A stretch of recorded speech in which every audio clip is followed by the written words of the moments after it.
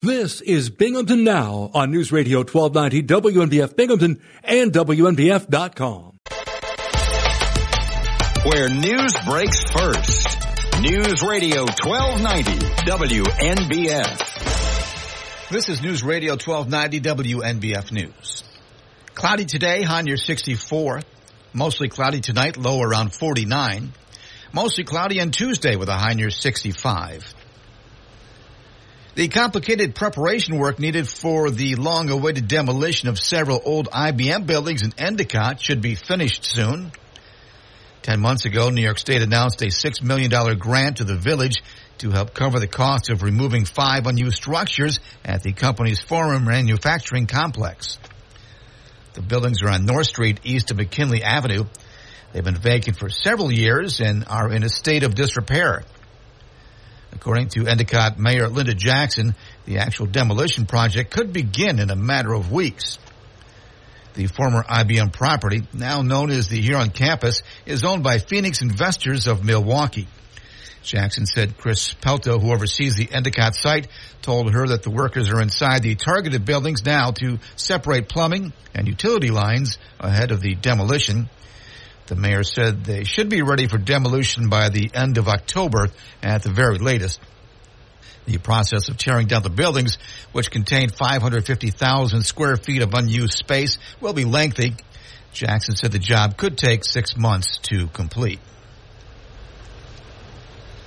The school superintendent in Farmingdale, New York, says all the high school students who were injured in a bus crash on the way to a band camp are expected to recover.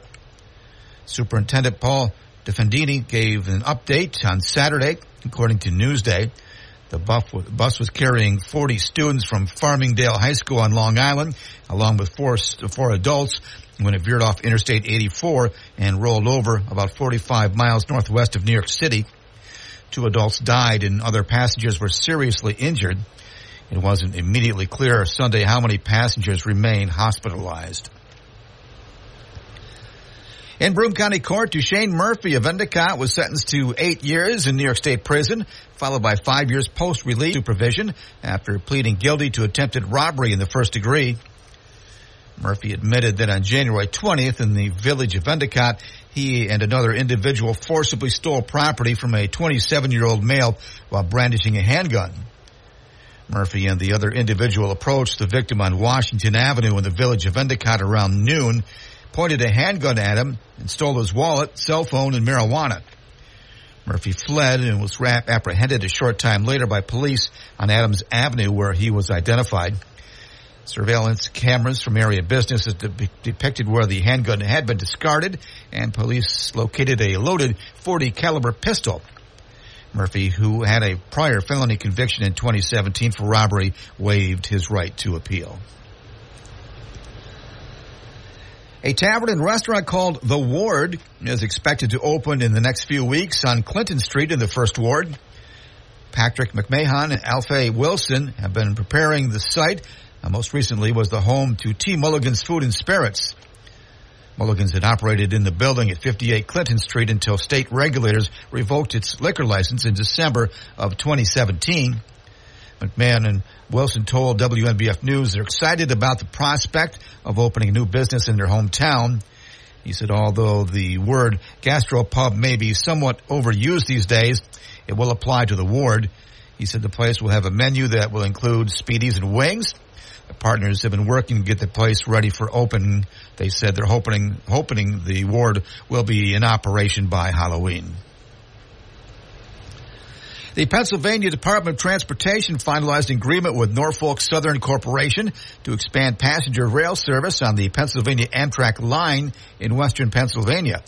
The agreement lays the groundwork for expanded passenger rail service in western Pennsylvania while simultaneously preserving a critical freight rail corridor. Pennsylvanians will have access to reliable transportation to western PA, and that'll reduce commute times, help connect hundreds of thousands of residents, and boost local economies. This expansion of the service on the Pennsylvanians will provide key mobility and economic benefits. And Binghamton Mayor Jared Cram and Erie Mayor Joe Schember on Friday wagered a friendly bet on the Eastern League Championship Series between the Binghamton Rumble Ponies and the Erie Seawolves. And if the Rumble Ponies win the best of three series, and Erie's mayor will send a sampling of popular Erie-based foods to Binghamton and make a donation to a Binghamton charity of Mayor Cram's choice. If the Seawolves win the series, Mayor Cram will send Erie a sampling of famous Binghamton delicacies, including Water Street Brewing Company beer, speedy marinade, and sauces from Little Venice and Lost Dog Cafe. He will also donate to a charity of Erie's mayor's choice if Erie wins. It's the first time Binghamton will play in the championship round since 2014, when the team won the Eastern League title as the Binghamton Mets. First pitch of this year's championship series is set for tonight at 5:35 at Marabito Stadium, with the pregame show at 5:20 on the WNBF Rumble Ponies radio network. That's a look at news. For updates on local news, weather, sports, and features, open up the WNBF app and online at WNBF.com. This is News Radio 1290 WNBF.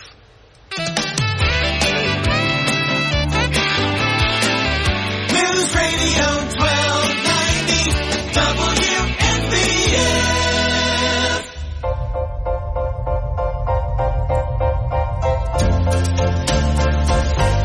I'm Bob Joseph. This is Binghamton Now.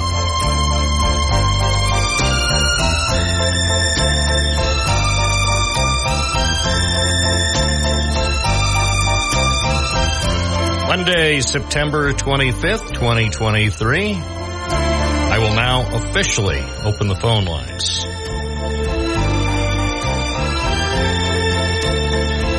I think we're going to start doing this every day, so you know that the lines are officially open. Listen.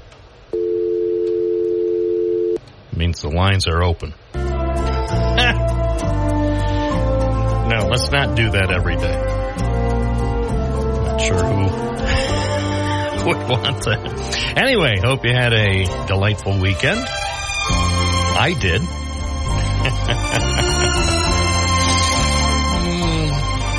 An out-of-state adventure.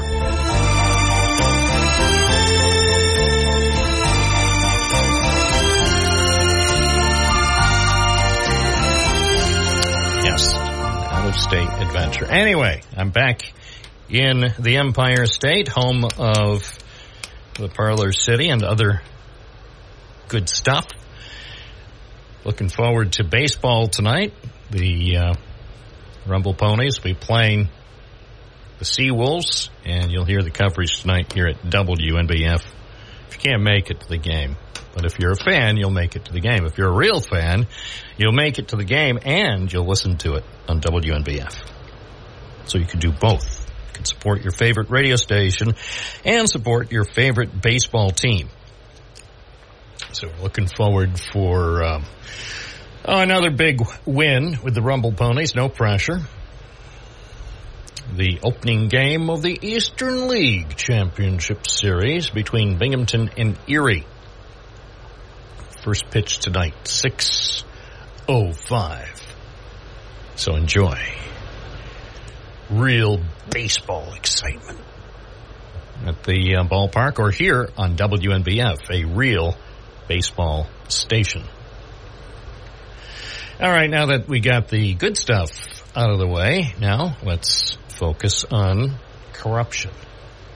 A culture of corruption is what appears to exist in Washington, some will say, and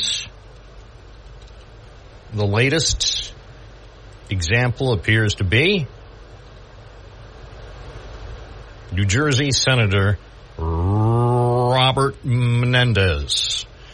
He'll be speaking soon to give us the good news. Now, the word has been that he is planning to announce that he will run for re-election despite his indictment. The accusations are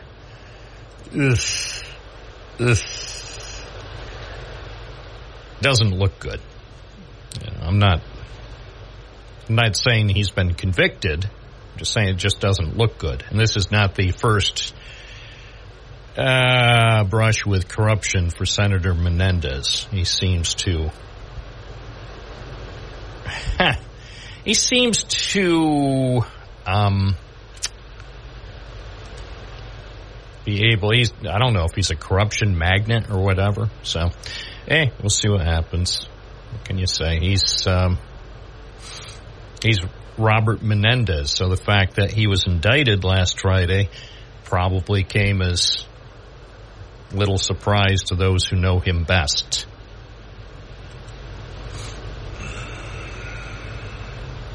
So, anyway, he evidently will be making some kind of a statement. And if he announces that he wants to run for re-election, it certainly is his right.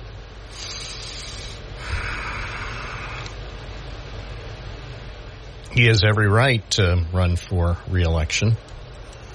So, again, I don't believe he's been convicted of anything yet. So. But we'll monitor that and see what happens. I'm sure there'll be a lot of people. A lot of people waiting to hear exactly what he has to say.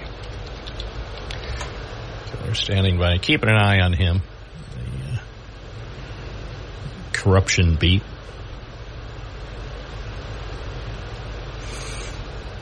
Yeah, let's take a call. The lines have been opened. It's 9:15. Hi, WNBF. You're on the air. What's your first name? Where are you calling from? It's John from Binghamton. Morning. You want to play that Summer Place again? One more time?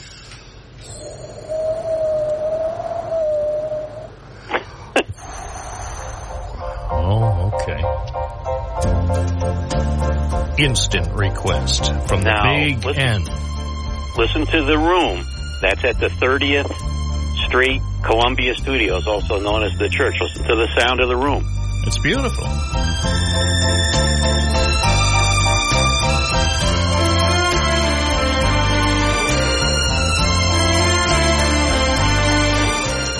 And what year was it recorded? 59, I believe. Yeah. I love that. That's when music was music. You can't recreate that. If you had $1 billion, you couldn't recreate that sound. So you're telling me that Elon Musk, even if he tried, he would be unable, even if he threw $44 billion at it, he would not be able to recreate this sound. No, some of it's the analog equipment, some of it's the players. They're all gone mostly. The arrangers, the only guy that would stand a chance of recreating it would be Jimmy Webb, because he has command of the instrument. But someone like, for example, David Foster, who has no command of the instrument whatsoever, would he's the big thing now. That shows you how bad it's gotten with those insipid Michael Bublé songs. I mean, this was actually recorded on 9/11, 1959. Now that I didn't know. Yeah. So it was, I'm not good at math, 64 years ago this month. You're right. Three pianos in that room. Mm-hmm. Columbia 30th Street studio. 3 pianos, 3 grand pianos. Really? Two for one person, Vladimir Horowitz, that you couldn't touch, and one that anybody else could play. If they knew how. Yeah. It was nicknamed the Church. Yeah, I think it's gone now. I think they it's either another building or they bulldozed it, one or the other. Well, according to Wikipedia, so take it for what it's worth, this may be true, or maybe somebody just put this on the Wikipedia entry. Demise. Recession woes combined with high operating costs for the energy inefficient old church spelled the beginning of the end for the studio. Columbia Records failed to buy the building when they abandoned their contracts with the studio in 1982. Building was demolished. A 10-story residential apartment building called the Wilshire, completed in 1985, was built on the site. So there you go. Yeah, I mean, it's funny. New York did not have, for being the center of the music business, New York did not have a great choice in recording studios, because most of them did jingles. And, it wasn't until the record plant that, they got the upgrades. But it was... I'll give you a better studio than that. There was one. It was a hole in the wall in the Look building. I don't know what that real name of that building is, but an old timer was where Look magazine was, and it was a couple of closets. And Bob Dylan did a lot of his original work there. I even forgot the name of the studio, but anyway, what I called about Avatar Studios. Is it really? Wait, hold on a second. No, that's another studio used by Mr. Dylan. At the Look building, though, at the corner of Madison and 51st, the cake-like Look building is named for the magazine that we all once loved back in the day when magazines were a big deal. Structure housed the magazine from 1937 to 1971. It also contained the offices of music publisher Whitmark & Sons, who recorded early demos of Bob Dylan. In July 1962, Dylan recorded the first demo for the song Blowin' in the Wind in a 6x8 room at the Look building. And since then, the building was added to the New York City landmark list in 2010. An album of Whitmark demos was actually released that year called the Bootleg Series. The Whitmark demos, 1962 to 1964. So we all have learned something here. Yeah, you don't have to be at Trident. You don't have to be at the Moody Blues to get something down on tape. Now, Bob, local government. I was told at the Thursday's legislature meeting that 1% temporary tax that was put on. Now, this is a guy that's registered. He's a conservative. He's the only conservative legislator. He told me that 1% sales tax that was put on in 1994 was never going to go off, that they just extended again. Well, at least he's being honest. I'm not saying that's right, but at least he's being honest. As far as I can tell, unless you become county executive and hold some sway over the county legislature, that sales tax, yes, technically, it was enacted as a temporary tax. It's never going away. If anything, in my humble opinion, they're going to add another % at some point. And what's interesting about he said it does a lot of good work. So now we're not just into a government that views itself as providing basic services. We're now some sort of pseudo Mother Teresa-like charity that the legislators feel that they're doling and redoling, they're taxing and borrowing and spending amounts to good work. So that's why there's no hope. Now, if you buy a $30,000 car, of course, this would be $300. Now, the question is, after you sign your life away and buy the $30,000 car, is that additional $300 better in your wallet or under the preview of the Broome County Legislature and Jason Garner? I mean, where does the average person think that 1% of every dollar that they spend, whether it's on the internet or at the local pizzeria, what does the average public think about it? Because it was a temporary tax. By law, it has to be renewed and could not be renewed. And the idea that these people are tax cutters or shrewd managers, let me tell you what they got coming up in 2027, and it's on the county's financial report. They have a payment of $18 million on the tobacco money settlement. These geniuses in Broome County, many years ago, turned a winner into a loser. They turned a lump sum. They turned a tobacco settlement stream of income into a lump sum, and they're paying interest against it. And they have paid tens of millions of dollars that they could have had in their coffers by issuing these tobacco bonds. But the whole thing was back-end loaded, and in 2027, for a few years, 2, 3, or 4 years, these payments skyrocket. So, I've had it. Look at the salaries in Vestal, New York. Why would John Schaefer be paid $100,000? And, of course, he's been there a good long time, and this would juice the pension. What is so complicated about the town of Vestal versus, say, the town of Union that would require almost a 3 times differential in salary? Once they get in there, if they get in there with enough like-minded people, and the like-mindedness is, let's dig into the taxpayers for all we can grab. That's the like-mindedness of these people. And they do it, and they've done it, and the Republicans are not the antidotes. It is time for people of goodwill to get in and stop this craziness, because there's no results here, Bob.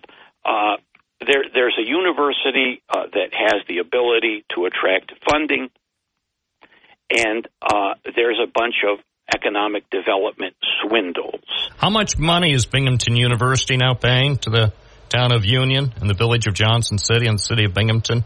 They have their agreement finalized. I know there's been a lot of discussion in Ithaca about how much Cornell will be paying in the coming years. What is Binghamton University now contributing? We know that they apparently are contributing enough money to pay for one police officer in their neighborhood, Corliss Avenue in Johnson City. What else are they contributing now to the local governments? Bupkis, zero, nada, zip. And that police officer really, that wasn't an additional police officer. That's someone that was on the force. And, And so now he's assigned specifically to the university district. Well, that's puzzling, because I thought they had a university police substation, and they were going to have 6 officers of the Binghamton University police force down there to do that. So that is... Well, maybe that's not enough. Maybe there was a conclusion by the local government officials and the university officials that having 6 university police officers posted at the university district, maybe that was insufficient? What I think it was is they saw a liability problem, maybe with some of the indigenous street people that are being displaced by their presence, and they wanted to avoid any type of incident that might reflect poorly on the university. After all, this is a liberal. They're having a climate. It's interesting. They have now, I believe, the only coal-generated power plant left, and they're having a big conference on. But do they use the coal-generated facility on a regular basis now? I think they have to. If they do, maybe they can host an energy panel chaired by West Virginia Senator Joe Manchin. He probably would look favorably. If that's true, and I don't know that it is, but can you imagine Senator Joe Manchin showing up? Maybe he could hold a news conference outside the facility. Well, I'm not saying he should, by the way. I said, can you imagine? Yeah. Getting back to the original point, universities and property taxes can be addressed, and they have been addressed successfully. You don't have to look too far. You can go up to Boston. And I've said this before. The city of Boston could not function if they didn't get payment in lieu of taxes from their nonprofit hospitals and their educational facilities up there. They couldn't function, just like Ithaca can't function without these payments. Now, I'm waiting. university bought this property on Main Street. It was a dental office, and it seems to be boarded up. And they were claiming, President Harvey was claiming that it was necessary to extend that footprint. And then the blood bank came in. I think the world's largest blood bank is there. I don't understand this thing, but the average person is paying, with no university affiliation, is paying hundreds of dollars more than they would have to if the situation was resolved on that issue. Here's new information about the allegation that coal is being used at Binghamton University. Okay. According to Karen Fenney, this is from a story, actually a column, an opinion column that appeared in Pipe Dream in 2017, and a writer said BU should switch to renewable energy and took the university to task for still using coal, and then appended to that column on top, in bold, italicized, update. The claim that Binghamton University maintains its use of coal burning in its power plant is factually incorrect, according to Karen Fenney of the university. She said the university stopped burning coal in its power plant as of April 2016 and currently burns a combination of natural gas and wood chips. So that's as I thought. I know, the facility is still there near the Bun Hill entrance, but it no longer uses coal. Well, it depends whether it's good to know or not. I think we're all going to freeze to death, but that's just my opinion. Well, on the other hand, there's no danger of Joe Manchin showing up at the campus this week, so. Yeah, I think the university is a disappointment. I think the people that are here now, people that want to spend $800 for garbage cans, this is the problem. These people don't have any wisdom. You've got wet. I mean, it's very great that we have this young mayor. This is supposed to be. Look, the city has needed garbage cans for a long time. It also needs people to empty out those garbage cans, and it needs to get away from these. And because the reason it doesn't have enough garbage cans is because of this insane green garbage bag thing that the city got hooked up to. Trash is trash. You get it off the streets. You get it out from front of the house as fast as you can, and you get it up to the landfill. These people are in fantasy land, and the American Rescue Funds have lengthened their stay in this fantasy, and they don't seem to be willing to pop out of it. But and I would point, you mentioned corruption with Menendez in the beginning of the show, and if you look at Erie County, where County Executive Pollenkrantz is under fire for a variety of, personal issues that dovetail with the dispensing of county funds under his control. We've seen that here, too, without belaboring. The only difference is that Pollenkrantz has admitted what he's done, and Fred Akshar admitted what he did, as far as funneling money to a girlfriend. But yet, the county executive of Broome County has engaged in similar behaviors, and and I've got the records. When a person is hired at $32,000 and goes to $53,000 plus in less than 3 years, that's a pretty good raise. Well, I don't know. When it comes to government employment, there are a lot of things that I don't understand. But I've never worked in government. Thanks, John. I don't understand so many things about government, and usually, despite best efforts to find out, you can't get the real answers most of the time. If you have questions about why. A lot of times questions are why. Why this? Why that. So on.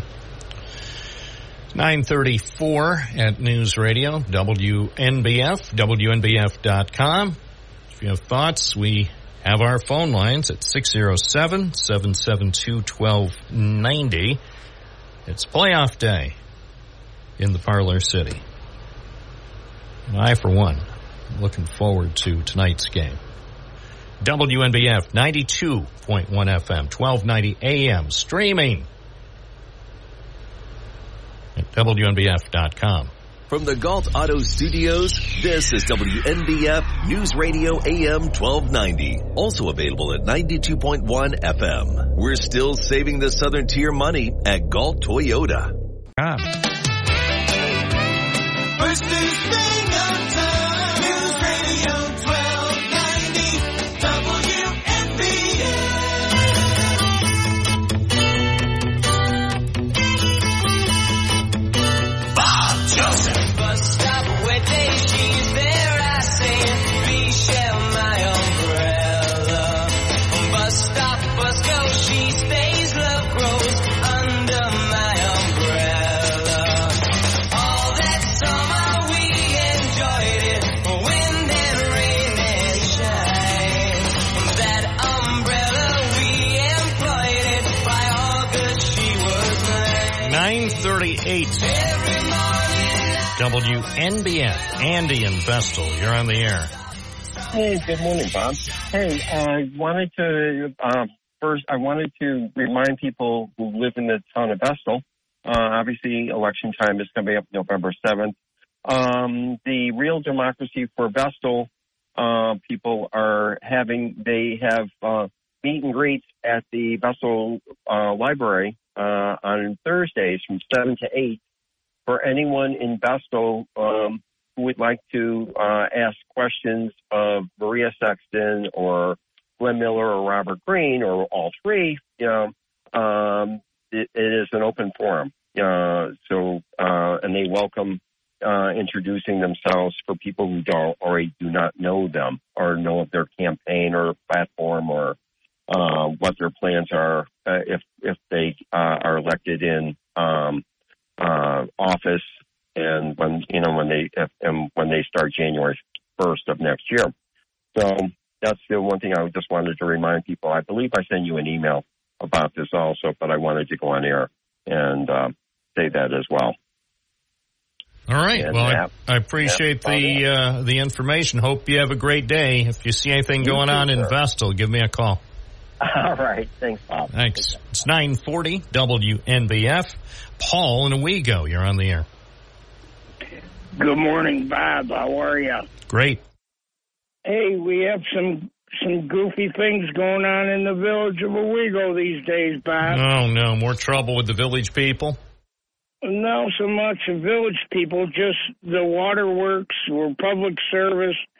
Last Sunday, I lost my wife's car. I knocked out the rim and tire, hit a DI, which has been exposed by the people milling the street.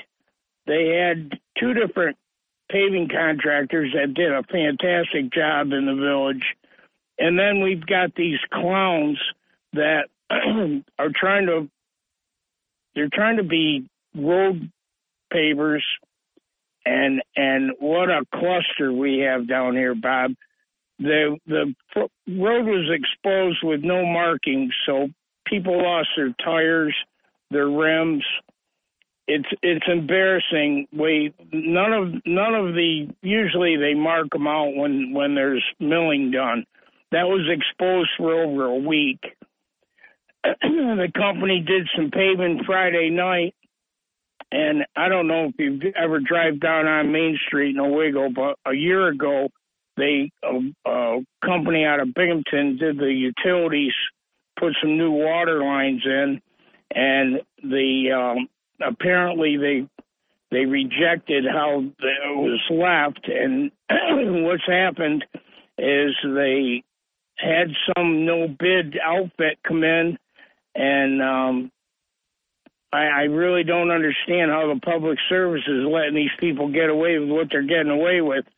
there was over a tractor trailer load of blacktop put on the people's private property. The company that did the job apparently doesn't know how to.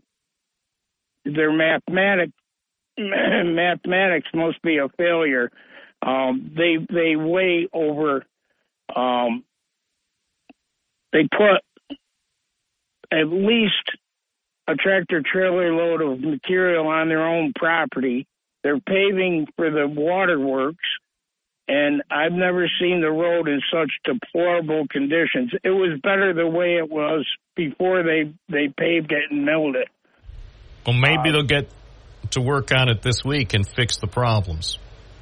Well, they're going to have to redo the whole thing. It's the pavement is just unacceptable. I really don't understand how they don't bid any of this stuff. They just give it to these people, and then they take a tractor trailer load of material and put it on their own private land. I just don't get it. Well, maybe somebody told them to do that.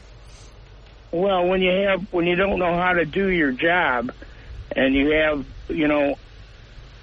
you put a whole tractor trailer load of material on your own property. I mean, that's getting ridiculous. Yeah, I wouldn't. I personally wouldn't do that. And well, not only that, the people in illegal that are paying a water bill they're getting shafted. Bob, this is ridiculous. I think somebody needs to call the Public Service Commission and do an investigation on this. I don't think the Public Service Commission will do it. I don't think the Public Service Commission has the staff to do a real investigation. Well, where are we at? We're just paying a lot more money for water. Well, for everything. Everything. Let's think about it. Everything that's regulated by the New York State Public Service Commission, the only constant is we're paying a lot more every year. So that's what they do, basically, is they review rate requests and then approve. Now, they may not approve the full amount that was originally sought, but that's how it works. So, and we'll just say hypothetically, if some utility regulated by the Public Service Commission really wants a 12% rate increase, then they'll put in for a 21% rate increase, and then they're probably going to get a 13% rate increase. I mean, Public Service Commission will always, in my estimation, or virtually always, you can't say always, virtually always, Public Service Commission will approve rate increases for all the fine utility services we pay for as New Yorkers, right? Yeah, you know what I say, Bob? I think I'm going to drill, baby drill. Okay. Well, that might be the solution. That, maybe independent New Yorkers have to take the energy and matter into their own hands. Well, as far as water, I mean drilling for water. Oh, okay. I thought you meant water and natural gas and everything. Well, natural gas, listen, we had Patterson really mess that up. And it wasn't Patterson, it was Cuomo. No, it was Patterson. Patterson put the moratorium on drilling. Yeah, but Cuomo was in a position to give the green light, and then he waited. He waited until a month after the election. He told me personally, Andrew Cuomo, the governor, told me personally in Binghamton, face to face, when I asked him, "Are you going to announce your decision about fracking in the Marcellus Shale before Election Day?" And he said yes. And then he proceeded to wait until a month after the election, after he won another 4-year term, and then he didn't even have the courage to announce it himself. He had the announcement made by the DEC commissioner and his health commissioner. That's a portrait of courage. Look at those poor people in the nursing homes. I know. Give me a break. I know. It's bad. It was worse than bad. But here's the deal, Bob. I work for Chesapeake Energy. We move the drill rigs, Hodges, and I'm going to tell you something. There's way too much gas in Pennsylvania. They don't know what to do with it all. I know. And they're going electric. Are they out of their minds? You know what I say, my friends that disagree with what I say? When our electric gets all messed up, okay, because we've gone to solar and wind power, they're going to have to turn the switch back on to turn the gas on so they can run their electric cars. Well, and then they'll do that, and then we're going to get billed again to get the gas out of the ground and into the system that we would have had already. I appreciate your call. Thank you so much. That is Paul in Tioga County. It's 9:47. This is News Radio, WNBF 92.1 FM, 1290 AM, streaming at WNBF.com. News Radio 1290 WNBF. Just a young gun with a quick fuse. I was uptight, wanna let loose. I was dreaming of bigger things and wanna leave my old life behind. Not a yes sir, not a follower. Fit the box, fit the mold, have a seat in the foyer. Take a number. I was lightning before the thunder. Going to the back of the rack. Another classic on a classic Monday morning at WNBF. Fortunately, there will be no thunder today in the tri-state area. Here's the complete forecast from the National Weather Service.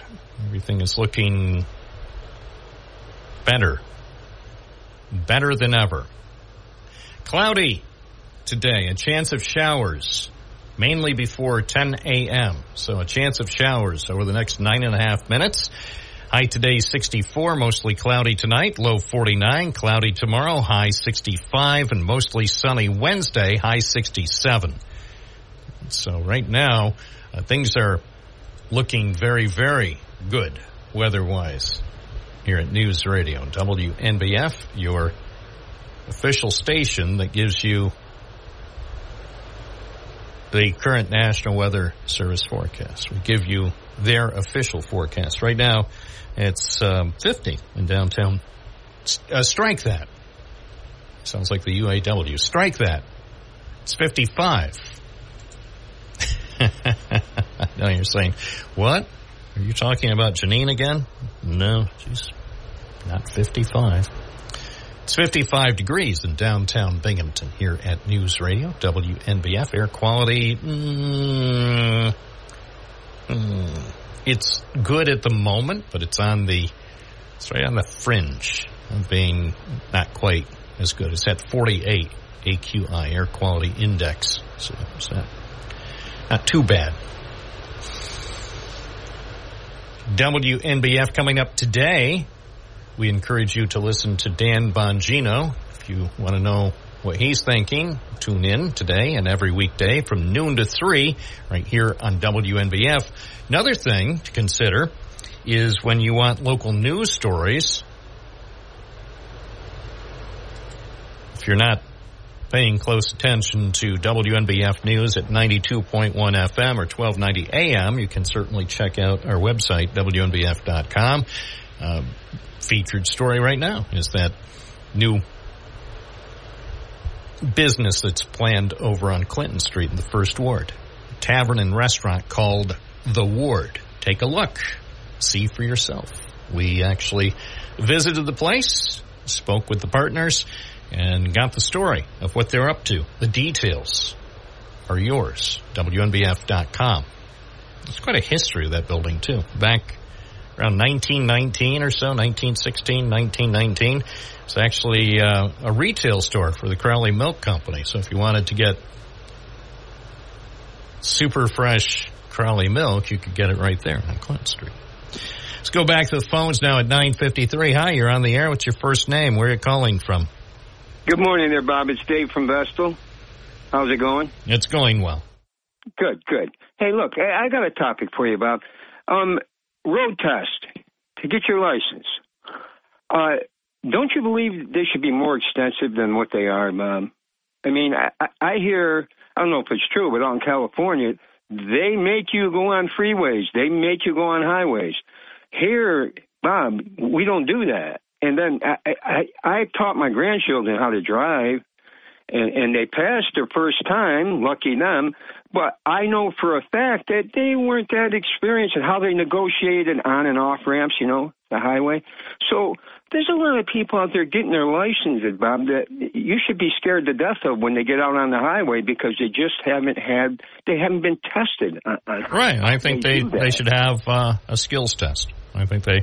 Sure. And I think it shouldn't be just a single thing. It ought to be a series of things. And I agree.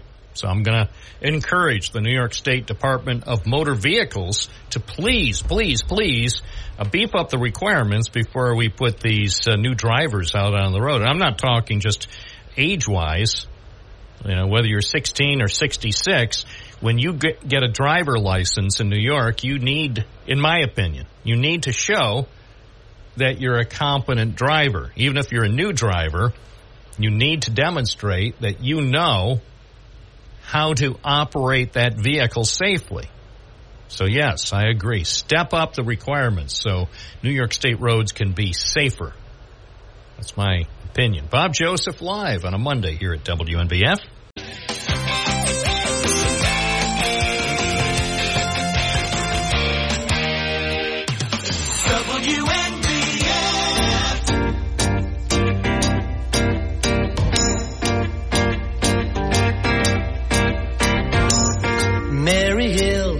Used to hang out in Cherry Hill Park.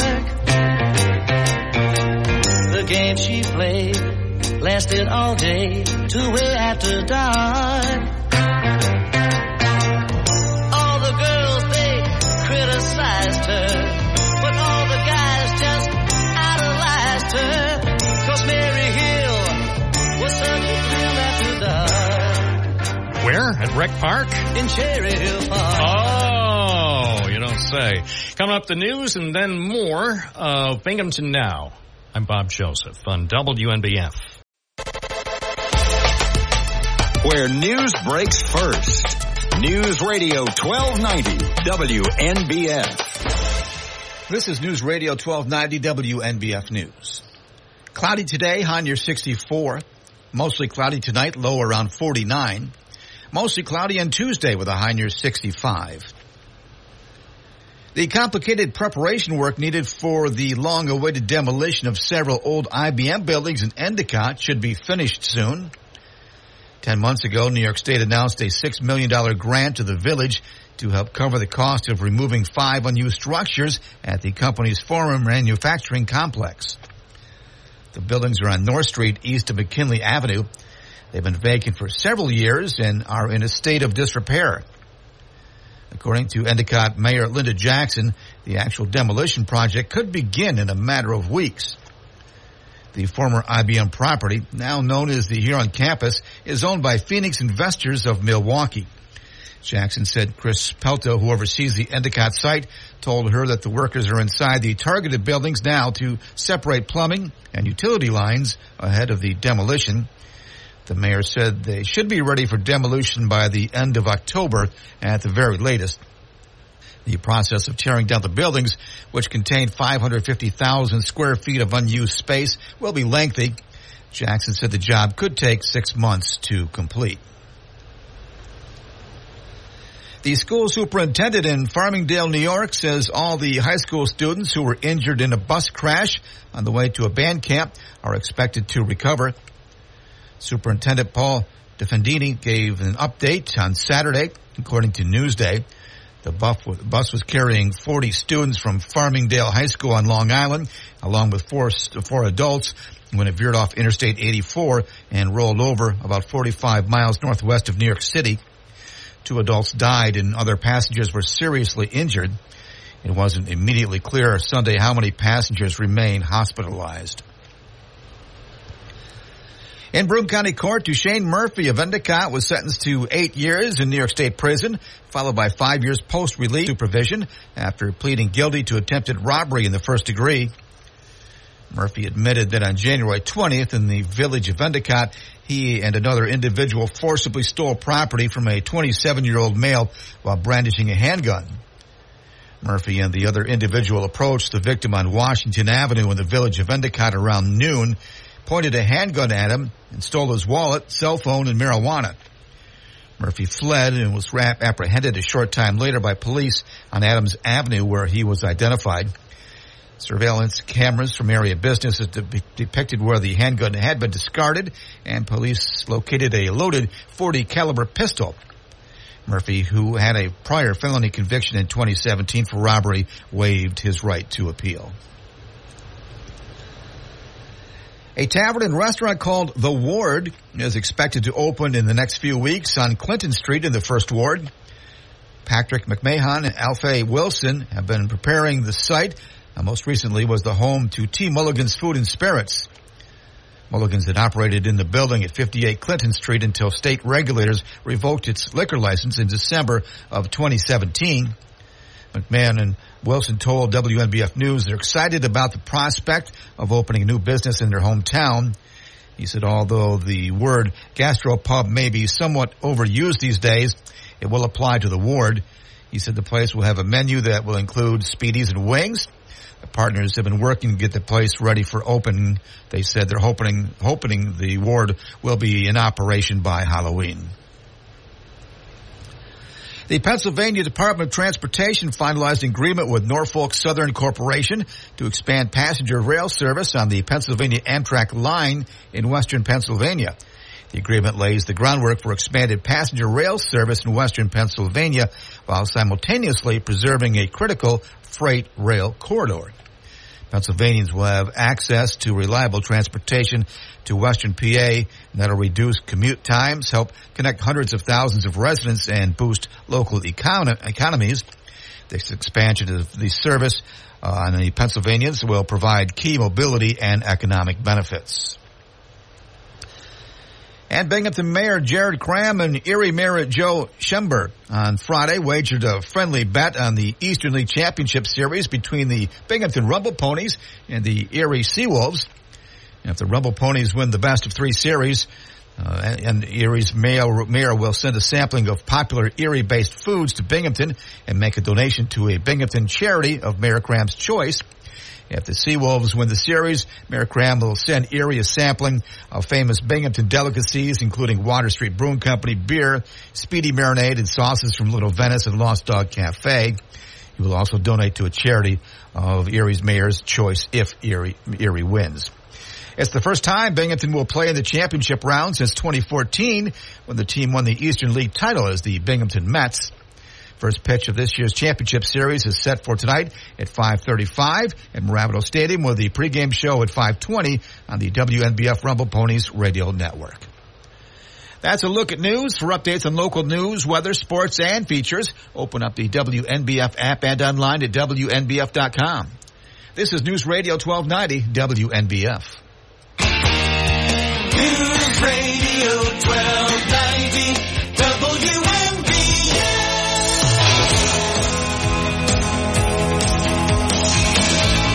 It's Monday morning. This is Bob Joseph live at WNBF. Coming up in a few minutes, we'll have an opportunity for you to call and discuss the issues of the day. I'll let you know when you should call in.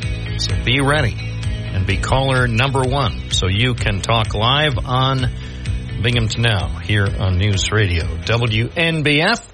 Joined now by Kim Johnson of the Catholic Schools of Broome County Foundation. Good morning. Good morning. How are you? Great. How are you? I'm good. Good. Thanks for having me. Oh, you're welcome. Happy fall. Yes, happy fall. Yep. It's a little chilly out there. It sure is, but you know what? Only 181 days till spring, so. Yes. Who's counting? Exactly. Waiting to see my first robin of spring, so it's going to be a few months. Anyway, you have information about a special event that will be coming up halfway to St. Patrick's Day party, which is just a few days away. And I think this is interesting. I'm sure a lot of our listeners will be interested in hearing about the special event that will be coming up on September 30th. Yes, we're very excited about it. It's our second annual halfway to St. Patrick's Day party. We've also added a Shamrock Scramble this year, a golf tournament prior to the party. It's just a fun day for anyone in the community to come out for it. We have a kids zone area with bounce house and games and, activities for the kids. We're under the tent from 3 to 7 out at the Commons in Shenango Bridge. The Ahern Foundation is a wonderful, wonderful sponsor of the event, along with Mirabito, M&T Bank, the Gallagher family, and McGurk's. And they help us really put this all together. The Stoutmen will be there all day playing from 3 to 7, as well as BC Celtic Pipe Band will be making an appearance. And then for us, one of the big special parts of the day is, and the main reason for the event is we get to honor our teachers. We will honor our Richard Bucci Excellence in Teaching Award winner, who this year for 2023 is Maureen Schmidt, an art teacher here at Seton Catholic Central. And then we also honor 4 principal award winners, one from each of our 4 schools. So it's just a great, fun day, a lot of fun activities, like I said, for everyone. Basket raffles, 50-50, a lot of different fun things. But then the main piece of it is for us to really honor those hardworking teachers. If people want to purchase tickets for the event, how can they do that?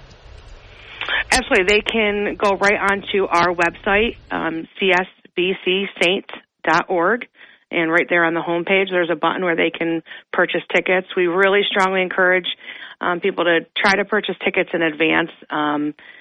Online ticket sales will end on Wednesday.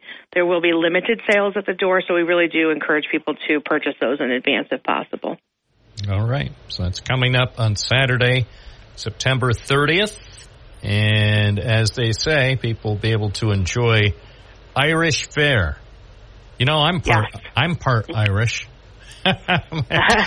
From my mom's side, so. Oh, very nice. Yeah. As am I. See? Let's see. Some people say they're Irish only on March 17th. I say I'm a bit Irish all the time. Well, it sounds like it's going to be a lot of fun, and hope people enjoy the weekend. I hope you have a great week. I appreciate your getting in touch with us to let us know. It'll be coming up next Saturday. Yes, thank you very much. We really appreciate it. Have a great day. All right, you too. It's Kim Johnson from the Catholic Schools of Broome County Federation here on News Radio WNBF. It's 10:14, and now we'll take caller number 1, 607-772-1290, to talk on the air about virtually any topic. Some restrictions may apply. I'm Bob Joseph, live WNBF 92.1 FM, 1290 AM. Stay connected using the free WNBF app. From the Galt Auto Studios, this is WNBF News Radio AM 1290. Also available at 92.1 FM. Shop Toyota, Chevy, BMW, and pre-owned at galtauto.com.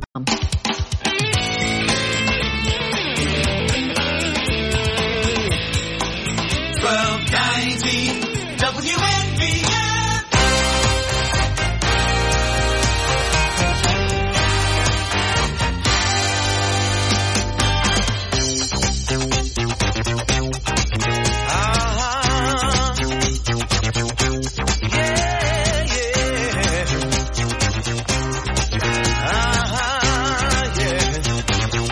Bob Joseph. What's an hour of the day?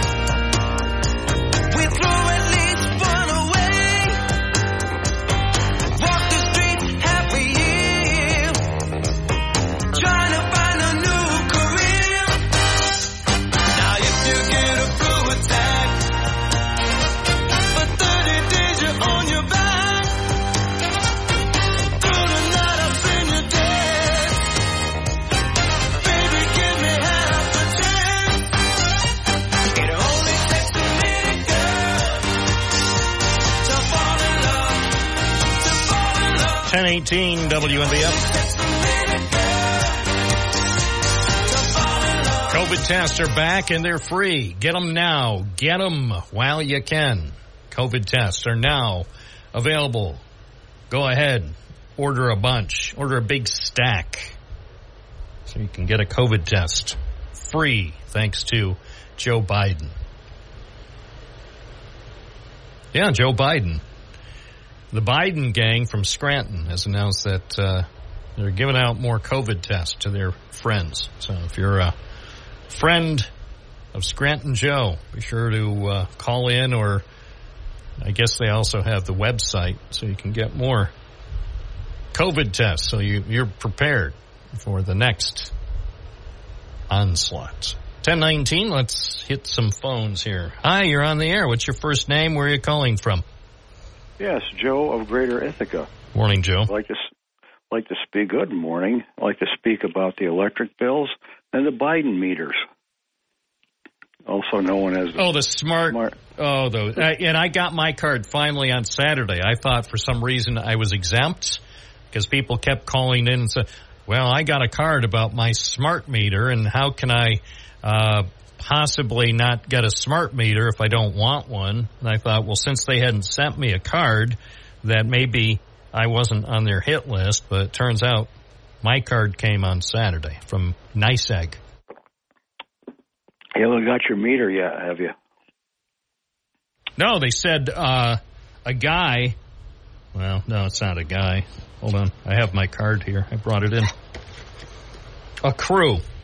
And it's not a NYSEG person. It's somebody. They hired somebody to do this, not NYSEG people, because apparently my guess is NYSEG people are unionized, so they would have to pay them more. So they have an authorized contractor partner who will install your smart meter.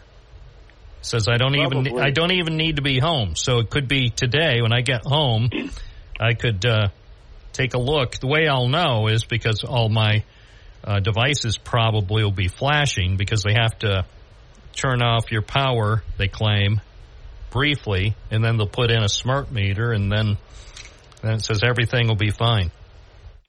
You'll know because it's much bigger and it's white. Okay. All right. I want a brown one. Well, I want a brown meter. Yeah. Can't you, like for an extra $50, can't you order a customized color, something that would look better on your house? I can probably get it from Craigslist somewhere. All right. So bottom line is you're looking forward to having your house enjoy more intelligent power, juicier and smarter power starting soon. Well, let's finish with the smart meter, and then we'll talk about the electric bill here. Okay. The smart meter, they can do some things like shut you off remotely. One of the advantages. Well, that'll encourage people to pay their bill faster. Certainly. Because it used to be, if you didn't pay your bill, they'd actually have to send some people out to your house to turn off the power. And they didn't like that, because what I'm told is on occasion when people from the utility came to shut off someone's power for non-payment, sometimes it didn't go well. That's correct. Now, they're talking about losing jobs. Okay, you got to look at a couple of things. There was a time when the people that worked for the utility were called a meter reader collector. They would come to your home, look at the meter, calculate the bill on a piece of on a pad or something like that. No, not an iPad, just a paper. Okay, knock on the door. You come to the door, and they'd collect from you. You know, they had a little change thing, like they used to have, because their bills were about $1 or less. And so that was pretty labor intensive. So the idea of losing jobs,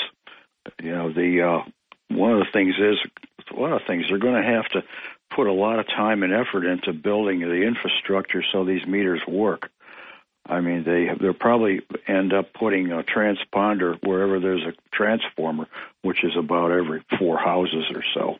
If you ever look around and see, like, the wire going up to the pole goes to a transformer somewhere along the line there. So that's going to take a lot. They're going to have to maintain the things.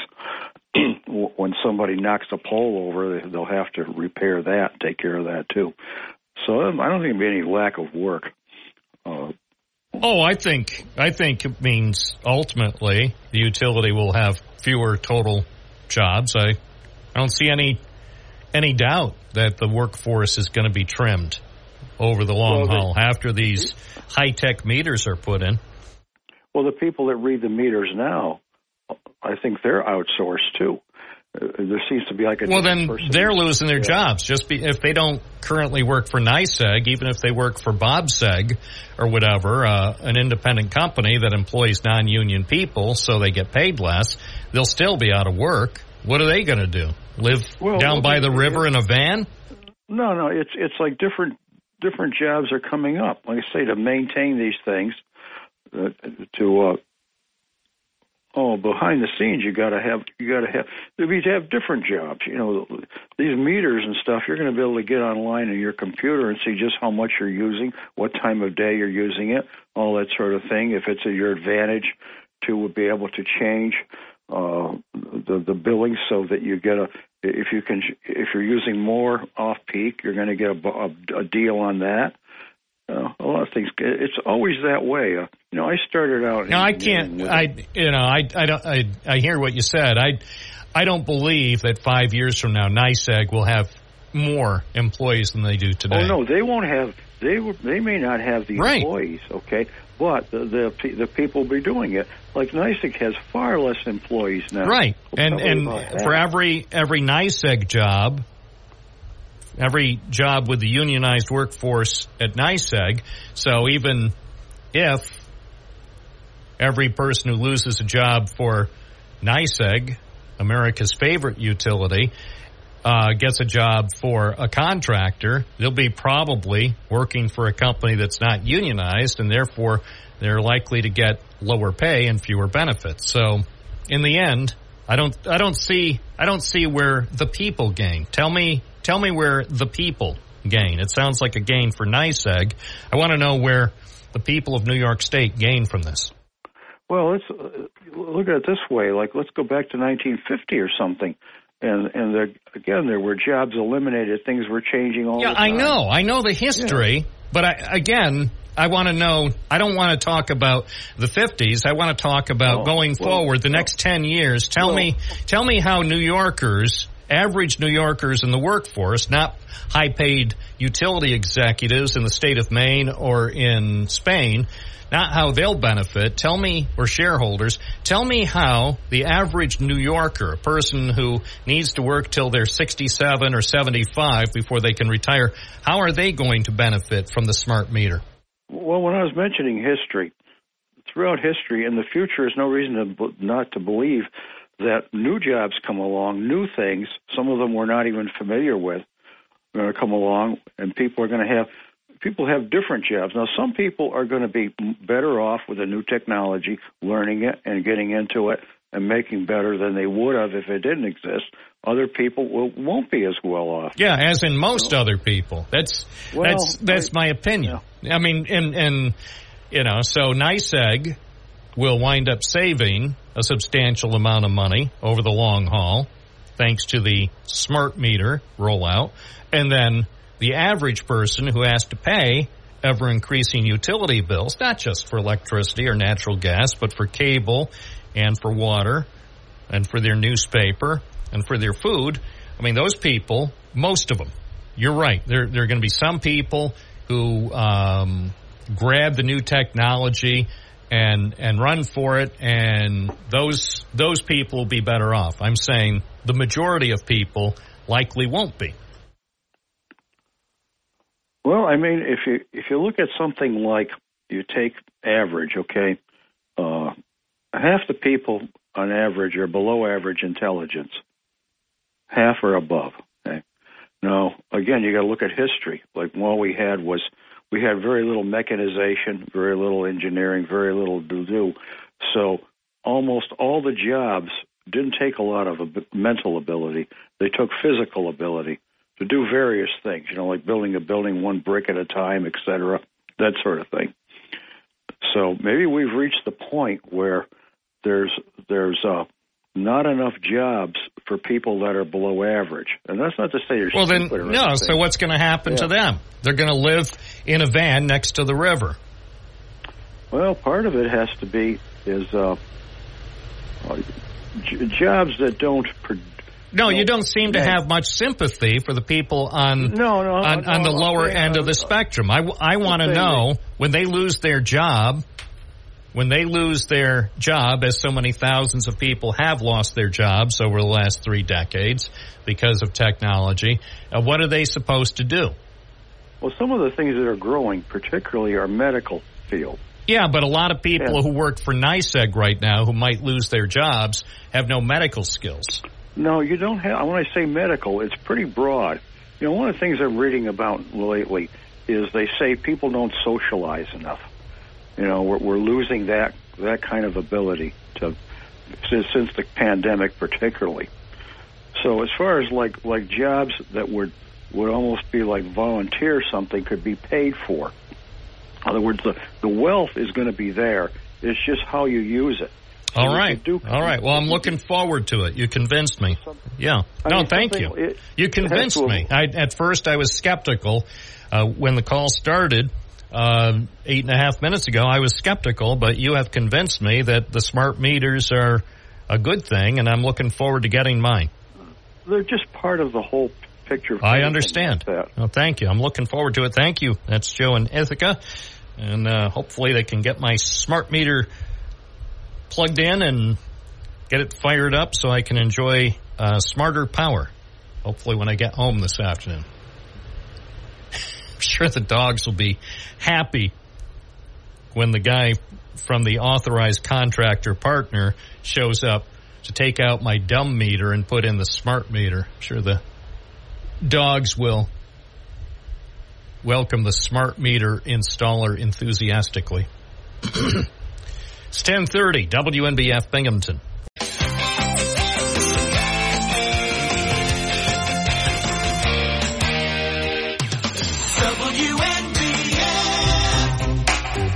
WNBF, home of smart radio.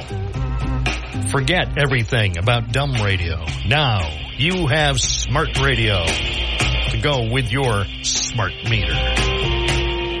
Serving you more intelligently every day. Smart Radio, 92.1 FM, 1290 AM. When you complain and criticize, I feel I'm nothing in your eyes. It makes me feel like Smart Radio. A listener just called my attention to some information also on my card about my meters being upgraded. There is a note here. If you are a residential customer and would prefer to opt out of our new standard smart meter for a monthly fee, you can contact us, and then they have a phone number.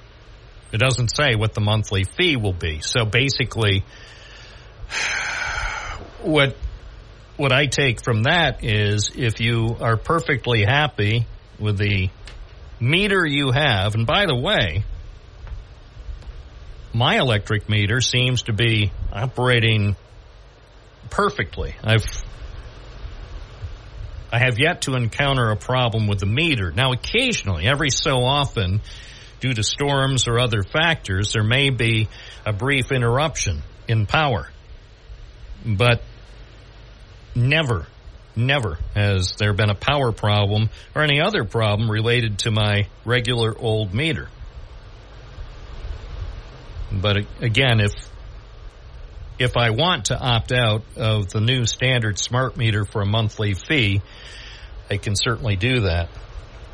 But I don't know that I can. I mean, clearly if they're going to charge you a monthly fee if you don't want a smart meter, and who knows? Who knows how much that is? I don't know. Maybe I'll give them a call to ask them how much that would be. But clearly, they're incentivizing you to get a smart meter because if you want to keep the meter you have that has served you loyally and perfectly over the years, that meter apparently is going to be ripped out by the hinges and then replaced with the fabulous new smart meter. Unless you pay them something, a monthly fee. Okay. Hi, WNBF. Good morning. This is Smart Radio. Bob Joseph at your service. What's your first name? Where are you calling from? My name is Jeff from Binghamton. Morning. What's up? I just wanted to... may I help you? Yes, I just wanted to respond to your information about the smart readers. I called and asked about what the fee was going to be, and they told me it was $15 a month extra if I wanted to keep the meter that I had. Well, that sounds like $180 a year. Exactly. Sounds like $1,800 a decade. So obviously they want to replace them. Yeah. So I don't have an extra $180 a year to pay for nothing. I'd rather use that to buy a tank of gas. Well, I agree. Okay. Thank you for the info. That you saved me a call. I was thinking that the monthly fee might be $2 or $3, but you say they said it would be $15. Yeah, so did I. And so I said, well, thank you anyway. So I guess I'm smart meter. Yeah, same here. You saved me some time. Thank you. Appreciate it. Oh, thank you. Bye. Yeah, well, our listeners get answers. I appreciate that. I don't have to call up because I would think there was a problem with my phone. What? $15 a month? I'm sorry. I don't think I heard you correctly. No, you heard me correctly, Bobo. Hi, WNBF. Good morning. You're on the air. What's your first name? Where are you calling from? Hi, Bob. This is Tom from Binghamton. Yeah, I called NiceBig also on that, and they sent me over to a company called Grid One. And I talked to Grid One people, and they said that the meter charge is $13.47 for each meter. And I said, each meter. Unless they told me wrong or I didn't understand it correctly, it sounds like both meters are going to be smart meters, your electric and your gas meter. And it's $13.47 for each is what I've got here. Wow. Yeah, Grid One Solutions is identified on my card as their authorized partner. Grid One Solutions. Yeah. So what did you decide to do? So after you found out the information, did you say, but you still want to have your current meters? Well, the other question I asked was, what's the capability of the meter? Can they shut you on or off? And can they change your, if the grid is required, it doesn't have the power to feed all the meters, that they can shut you off? I got kind of an indefinite answer on that. Like for brownout or protect against brownouts, that they can selectively shut off certain areas and stuff. So my understanding with smart meters was what was the capability they were looking for, long term. Whether that's initially what they're going to do or not, I don't know. But that was the information I got from them. As for what I'm going to do, I'll probably go with it for $26 or $27 a month. Now that is an addition. Does not replace your service charges that you get every month. That you pay every month. Now, for example, your electric meter, they charge you $17 a month, which is your basic service charge for your electric meter. And then for your gas meter, they charge you $18.30 a month. Now, that's assuming no usage at all. That would be the minimum. The minimum on that would be, then the rest of it is delivery charges based on, consumption. So the $13.47 would be in addition to the $17 or the $18.30. So it's not part of that. Well, it's interesting. It's interesting. I guess based on the latest information, I guess I too will be getting my smart meter soon. I don't know that I have. I haven't budgeted all that extra money this year or next for paying for the privilege of keeping my existing meters. So I guess I know the answer. They help me. They help me with the incentive. So as they would tell me, you can save money by keeping your old meter. Which when they send the cards out. And say that, you're kind of on, when you get the card, that means you're sort of online for when they're going to schedule, although they don't have a definite time. They did say for us that sometime between the 23rd of September and the 23rd of October, they'd be installing here. But, there was no mention regarding charges or fees or, avoidance fees or anything like that. So, in the card, it would have been nice if they had done that. That would have been a good thing, but... Yeah, but it's probably difficult because a lot of it depends on, I'm guessing at some locations, the swap out, taking out the old meter and putting in the smart meter, I think the swap out might be fast, maybe a few minutes, and then some places, depending on the setup, if it's more difficult to access, could take longer, so it might be difficult to come up with an accurate schedule. And so if they gave you, say if they said, well, on Wednesday the 27th between noon and 3, we plan to put in your smart meter, and say if they encountered some things at some of the other places earlier in the day, so they got behind schedule, then you'd be understandably annoyed if they didn't show up on time or when they said they would. So it's probably better just to say, sometime in the next few weeks we'll get over there. As they say, apparently in most cases you don't even need to be home. So apparently, unless they have trouble accessing your meter, which probably is not true in most cases, it says you don't need to be present for your upgrade unless your meter is inside or is difficult to reach. So... Yeah, when the other fellow called in on the monthly charge, they quoted him $15. I don't know if that was just a general number that he was given, or if that's dependent on the site. Like I say, for my particular location, I was quoted $13.47 for each meter. Yeah, well, maybe later. I hadn't heard of that the gas meters were going to go smart meters also, but from what way it sounds like they're going to do both meters. Right. He said about changing the meter out, and I believe that he said about changing both meters out, so it says both to be changed in my notes here. Yeah. Well, I can't tell from this card. I mean, it doesn't specify. I just get I've just been under the impression it was going to be the electric meter. Seems swapping out gas meters would be just more difficult, more time consuming. Well, I asked the question and I told him, I said, I just had a gas meter change here, and the answer I got sounded like they were changing both meters.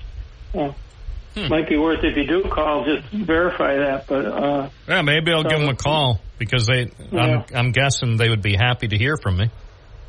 Yeah, I'm sure. You had the phone number there, don't you? The 866 number? Yeah, I have it in front of me. So I may call this afternoon just out of curiosity to see because it could be a slightly different fee based on your location. But at least we have a general idea based on what you heard and what the other caller mentioned. So, well, if I got it right, it sounds like both meters in a 1347 would be the charge added to your regular bill. Yes, it's added on as what's called. That's the other thing I was told. It was added on as a miscellaneous. If you look at the bills, there is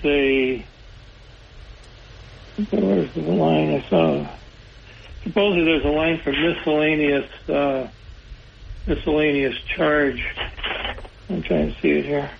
I'm old enough to remember when you got your electric bill or your cable bill, it just had a number. It would be like for cable, it was like $9.20, or electricity, $37.08. It didn't have all these lines.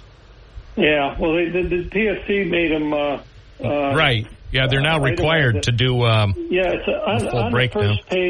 On the first page of your bill, there's your bill, which part of the second page, or page 3 and 4, details your gas and electric uses by line item. But on the first page of the bill, it has one other line item on there where it summarizes it, and on the last line is miscellaneous charges. And that's where he said that the offset charge would put in on that line. So it'd be on the first page of your bill as a miscellaneous. So did they say how long these intelligent meters will last, or are they going to come up with even smarter meters in 5 years and swap those See, that's my concern, because technology never stands still. So I could see in 2028 we're going through the whole thing again with, the smartest meters. I don't know about that, but what you might do is check, and I haven't done this yet, but I know that we're not the first to be using smart meters, so maybe finding other areas that are using smart meters to give an indication about that sort of thing. Yeah. Okay. Hey, thanks for your help. Okay, well, that's what I got. All right, you're welcome. Bye. Yeah, it's good to know. It's 10:46. Bob Joseph, WNBF. We're here for you at 607-772-1290. Do you want a smart meter, or will you opt to keep your old meter for a monthly fee? What will your choice be? An important decision that you will make in the days ahead. This is Binghamton Now on WNBF 92.1 FM, 1290 AM, streaming at WNBF.com. News Radio 1290 WNBF. We're caught in a trap. I can't walk out because I love you too much, baby. 10:49 with Bob Joseph on WNBF. Why can't you see what you're doing to me? When you don't believe a word I say. Priscilla in Binghamton, you're on the air. When I called NYSEG, they alluded to the fact that some people did not want to have a new meter because they felt like it was Big Brother snooping into their lives. We did not discuss the fee, but I figure the fee is simply that somebody's going to have to come to your house and read the meter, and that's the charge they're going to charge you. Oh, that's true. That's right. They would have to still pay an actual person to trudge out, whether it's monthly or every other month, to actually do a read on your meter. So, right. Okay, well, that makes sense. Now I understand where they're coming from. With the new meter, they don't have to come to your house. They just get it over from the office. So, but coming to your house is going to charge you. Okay, now I get it. I didn't get it before, but thank you for explaining that. Now I fully support the concept, because before I just thought they just wanted to force it on us just because, but in fact there is a cost incurred by continuing to do the actual physical meter reading as opposed to the what they'll be able to do with the smart meters. Right. Okay. All right. So anything else that they told you that you think is notable? No. Okay. Hey, thanks for the information. I'm looking forward to my smart meter now. Okay. Thanks. Bye now. Yeah. Actually, that's good, because I know for a fact that when they do come, and I think it might be every other month, but whenever they come, it gets the dogs riled, because the dogs think it's probably a stranger, as opposed to somebody from the utility company just reading the meter. So once the smart meter gets put in, then the dogs don't have to be rattled by somebody coming to actually look at the meter. They'll be able to monitor my electric use in real time, so they can see just how much power, and they'll be able to figure out, hey, he's conserving. Maybe I'll get a conservation award. Hi, WNBF. You're on the air. What's your first name? Where are you calling from? Hey, it's Airport Road Bob. Yes. Just on that smart meter thing, I don't know if you know it or not, but you can actually send in your meter reading once a month, or take a photo and text it into NYSEG. Oh, I know that. I don't want to do that. I really right. I know that's an option. I'd rather have them come over and whatever every other month, although I know that means inevitably some months I'm getting billed with an estimated usage that turns out not to be accurate, but but that's just the price you pay. In the end, you wind up paying the right price, but the estimated usage for some of those months when they don't have an actual reading, it can be either too high or too low, but that goes with the territory. No, I know that is an option, but I guess I'm too busy. Well, the other thing is that you should know is that I'm told, and it could be true or not true, I'm not an expert, but the smart meters will transmit 24/7 continuously by Wi-Fi, and that it could affect your regular computer service at the house. Well, I better not. I'm just saying that. Well, okay. Well, if it affects my computer service, I'm going to send a letter to them. Okay. Well, but I got to make sure that I put the letter in a post, one of those mailboxes, and not in a trash can. You got it, Bob. Have a great day. That'd be just my luck. Fire off a note to Ready Kilowatt. Dear Mr. Watt, it's come to my attention that my internet service is being affected by my new smart meter. I didn't realize this would happen. Can you send a person over and make an adjustment? Thank you. Your friend, Bob. WNBF, you're on the air. What's your first name? Where are you calling from? Hello? Hi. I like your choice of radio shows. You're listening to a good one.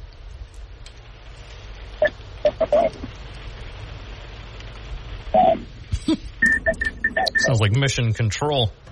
Houston, we have an anomaly. You mean a problem? No, we have an anomaly. It's not a big problem. It's just we have an anomaly. All right. Well, if it's only an anomaly, can you leave us alone? We're about to ready to go on break, and then we'll be back in 30 minutes, and we'll help talk you through your anomaly. Okay, thanks. I think we'll be okay. 10:54 WNBF. It's a manic Monday, they said, at WNBF. News Radio 1290 WNBF. Bob Joseph live at WNBF. It's 10:57. I know, you'll be shocked, I tell you. Shocked at all the information you're going to hear. WNBF, good morning. You're on the air. What's your first name? Where are you calling from? Pete, formerly of Vestal. Yes, what's up? Nothing. I got a guy, man. I got a guy that talks about the meters, that knows the meters really well. And the gas meter will communicate with your electric meter and then transmit the info is how it's working. So the electric meter is getting electricity from your electricity, which you're probably paying for. But the gas meter is going to have a small battery in it that lasts, I don't know, I think it's 7 to 10 years. And they'll have to change that battery out once in a while. But when they change your meter, your gas meter, they don't have to cut off your gas. Your gas is not getting cut off at all. But the electric is getting cut off for a brief moment or a couple minutes or so. Right. Okay. All right. So it's not a big thing. The problem that I'm seeing, and person who kind of knows this project very well is seeing also, is these Grid 1 guys that come along. They'll come down the street and they'll do like one house here and one house there. Then they'll leave to go to another house. Instead of just doing every house on the street at once and then going to the next street. It seems like they're wasting a lot of time going from streets to streets to streets instead of doing a whole bunch at once, you know? But I wonder if that's how they're assigned by NYSEG, and maybe there's a reason, maybe not. But so maybe it looks odd, but maybe they're given a list instead of just do, okay, this block or this side of the street, do them all bing, bang, boom. If there's 10 or 12 houses on that side, then go to the other side and do the other 10 or 12. Maybe they have a list that they're supposed to follow, and maybe there's a reason. I don't know. It's a theory. Could be, but the person I talk to that knows this project very well is like, what the heck are you guys doing? Just do them all. Well, yeah. I don't know. So it's let's talk about wasting a lot of time and money, because that's just taking them a lot longer to do meters. Yeah. I mean, that's just tripling the length of the project. Instead of you do all the meters on one side of the street, or walk back and forth across the street and do them all, and then you're done. You know, now they're going to come back and do this. I mean, the neighbor's house was done, but our house wasn't done. Yeah. What? You know, that's bizarre. Yeah. So, yeah. All right. Well, thanks for the insight. Yeah. Yeah. Keep me posted. If you hear anything else, let me know. All right. Thanks. All right. I'll tell you if my guy calls me. Okay. Thank you. Bye. He's probably listening now. Dave from Binghamton writes, while smart meters are wirelessly reporting, they use a wide area network. I think I call it a WAN and not customers wireless. So I take that to mean that my internet service at home provided by one of our finer cable companies, I'm under the impression that should not be affected when they install my brand new smart meter. It's 11 o'clock. More coming up here at WNBF. Where news breaks first. News Radio 1290 WNBF. This is News Radio 1290 WNBF News. Cloudy today, high near 64. Mostly cloudy tonight, low around 49. Mostly cloudy on Tuesday with a high near 65. The complicated preparation work needed for the long-awaited demolition of several old IBM buildings in Endicott should be finished soon. 10 months ago, New York State announced a $6 million grant to the village to help cover the cost of removing 5 unused structures at the company's former manufacturing complex. The buildings are on North Street east of McKinley Avenue. They've been vacant for several years and are in a state of disrepair. According to Endicott Mayor Linda Jackson, the actual demolition project could begin in a matter of weeks. The former IBM property, now known as the Huron campus, is owned by Phoenix Investors of Milwaukee. Jackson said Chris Pelto, who oversees the Endicott site, told her that the workers are inside the targeted buildings now to separate plumbing and utility lines ahead of the demolition. The mayor said they should be ready for demolition by the end of October at the very latest. The process of tearing down the buildings, which contain 550,000 square feet of unused space, will be lengthy. Jackson said the job could take 6 months to complete. The school superintendent in Farmingdale, New York, says all the high school students who were injured in a bus crash on the way to a band camp are expected to recover. Superintendent Paul DeFendini gave an update on Saturday. According to Newsday, the bus was carrying 40 students from Farmingdale High School on Long Island, along with four adults, when it veered off Interstate 84 and rolled over about 45 miles northwest of New York City. 2 adults died and other passengers were seriously injured. It wasn't immediately clear Sunday how many passengers remain hospitalized. In Broome County Court, Duchesne Murphy of Endicott was sentenced to 8 years in New York State Prison, followed by 5 years post-release supervision after pleading guilty to attempted robbery in the first degree.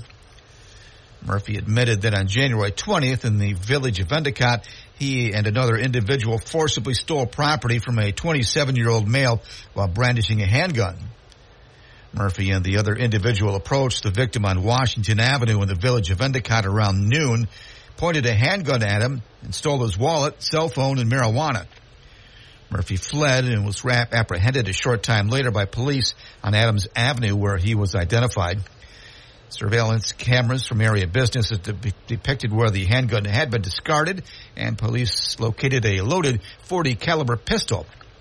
Murphy, who had a prior felony conviction in 2017 for robbery, waived his right to appeal. A tavern and restaurant called The Ward is expected to open in the next few weeks on Clinton Street in the First Ward. Patrick McMahon and Alfie Wilson have been preparing the site. Most recently was the home to T. Mulligan's Food and Spirits. Mulligan's had operated in the building at 58 Clinton Street until state regulators revoked its liquor license in December of 2017. McMahon and Wilson told WNBF News they're excited about the prospect of opening a new business in their hometown. He said although the word gastropub may be somewhat overused these days, it will apply to the Ward. He said the place will have a menu that will include Speedies and wings. The Partners have been working to get the place ready for opening. They said they're hoping the ward will be in operation by Halloween.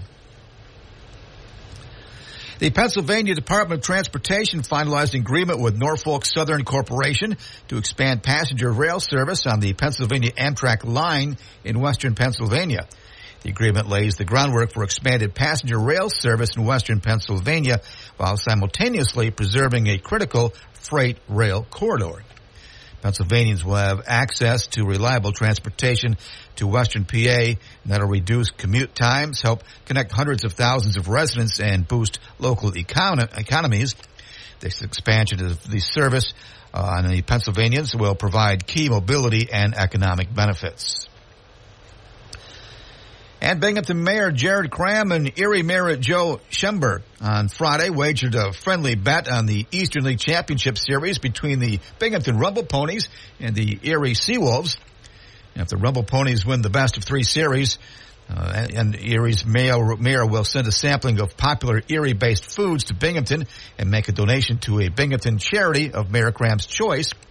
If the Seawolves win the series, Mayor Cram will send Erie a sampling of famous Binghamton delicacies, including Water Street Brewing Company beer, speedy marinade, and sauces from Little Venice and Lost Dog Cafe. He will also donate to a charity of Erie's mayor's choice if Erie wins.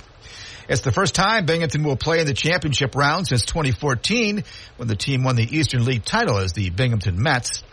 First pitch of this year's championship series is set for tonight at 5:35 at Marabito Stadium, with the pregame show at 5:20 on the WNBF Rumble Ponies radio network. That's a look at news. For updates on local news, weather, sports, and features, open up the WNBF app and online at WNBF.com. This is News Radio 1290 WNBF. News Radio 1290 WNBF. Good morning. This is Bob Joseph. Time for another hour of Binghamton Now on a Monday. This is News Radio WNBF. You are all the woman I need, and baby, you know it.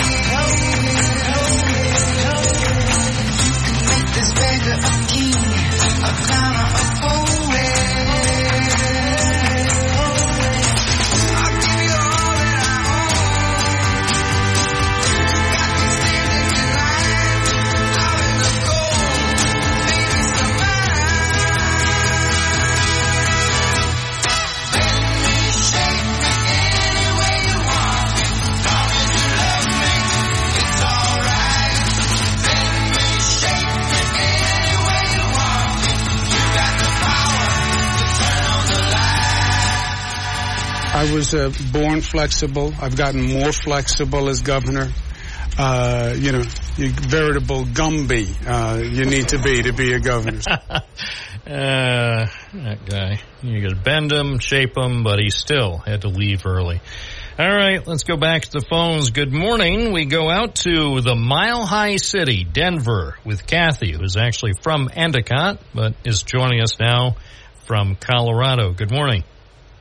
Good morning. With the sun shining bright and going to be 82 degrees today. Lovely. Lovely. Yeah, I didn't get a chance to listen to the whole program. You're talking about the replacing the meters. I'm wondering, is that going to eliminate jobs for the meter readers? Yeah. Well, that's not a good thing. That's the whole. I think that's one of the main points. I mean, also, yeah, they can read your power consumption at any given time. So, say if they get permission in the future to charge really high rates for people who use power when they're awake, and then really low rates, say after midnight, when most sane people are asleep. I mean, they could come up with all sorts of new, wonderful ways of monetizing this. But yeah, I would say meter readers, there's a job. It's almost as endangered as radio reporters. Yeah, isn't that a shame? The more technology that we use, the fewer people are going to be employed. Yeah, that's called progress. So fewer radio reporters. Soon there will be no radio reporters and no meter readers. It's sort of progress. Oh, yeah, it's progress for the companies because the companies that own radio stations and utilities, they can pass the savings on to shareholders, and also probably at the end of the year, it probably amounts to a nice holiday bonus for the top people in charge. So there is a silver lining. So this is supposed to save money on their part, right? The electric company's part, doing it this way? I believe so. And okay, because as somebody pointed out, they don't have to go to the trouble of sending somebody to every customer's house or every customer's business every other month, or how often they do it, to actually do a physical reading. Yeah, so they're going to reduce our electric bill a little bit since they're going to be saving money. I enjoy your sense of humor. You could be a host of Binghamton Now with that kind of humor. I agree. And as pointed out, but also as a listener, I think correctly said, you can, if you don't want a smart meter, you can call their toll-free number and they'll set it up so you can get charged a monthly fee. Whether it's $13 or $15, you can keep your plain meter. But I'm sure their explanation is, well, we're going to have to incur a cost by sending one of the few remaining meter readers. Let's face it, most people, I suspect, are going to say, I don't really like the concept of a smart meter. I'm happy with the dumb one I've been using all these years. But, if you're going to charge me $180 a year to keep the old meter, well, put in your intelligent, your smart meter. And right. So basically, we really don't have a choice. I mean, we have a choice, but not really. Well, that's true of so many things. When it comes to technology, say like with bill payments. Remember, initially, many years ago, but I'm old enough to remember when you first could start having your bill paid electronically or whatever, or through automatic bill pay. Those things were optional, and then as they became more common and people became more comfortable with the concept, then they started to incentivize. So if you still are an old timer and want a traditional bill mailed to you, a paper bill, there's going to be a charge, and sometimes it could be $3, sometimes it could be $6 or more. But that's what they do. They incentivize. So if you insist, and trust me, they don't like you to insist, but at least they say, well, if you really are dead set against using our auto pay service or getting your bill sent to you electronically once a month, if that really bothers you, you still have the option to pay $6 a month extra, and we'll send you a paper bill. Yeah. Oh, well, it is what it is, I guess. Well, yeah, I mean, it's technology. Now, on the one hand, if I was running a company, any company, that's what I would attempt to do. I'm not saying that I don't understand why they're doing it. I'm just saying I guess probably some older people, well, and maybe it's not just generational, but probably my guess is people under the age of 50 are like, yeah, of course. I thought you already had a smart meter on my house, but for older people, it's probably going to be, well, we always had a meter reader, so why can't we still have one? And, NYSEG's answer would be, yeah, you can, but there's going to be a monthly fee for that. Yeah. Oh, well.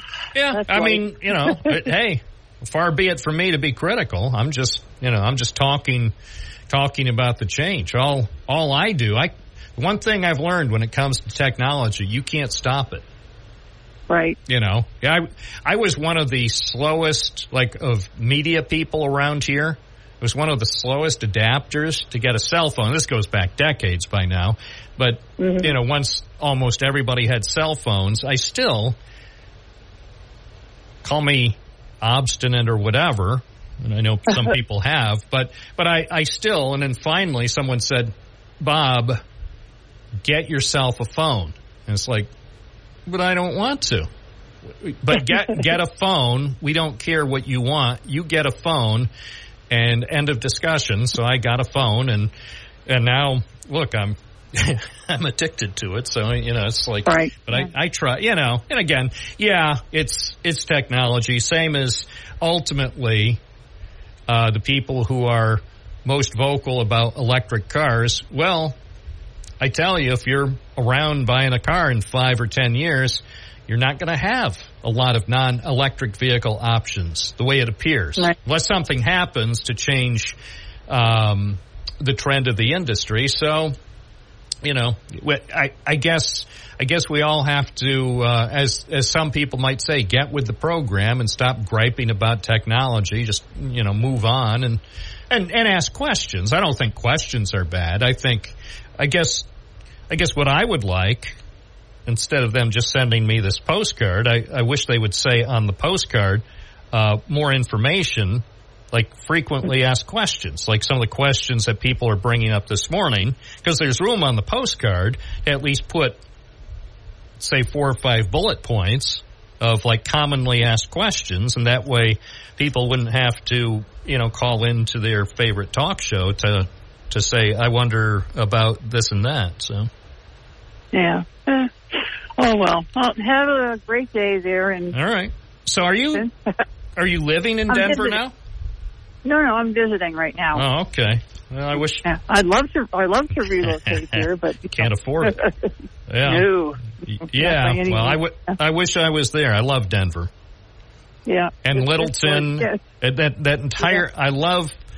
I love that entire area around Denver, Colorado. It's just beautiful. Yeah. And it's amazing to see people just walking around, walking their dogs, riding bikes, or just jogging. It looks healthy.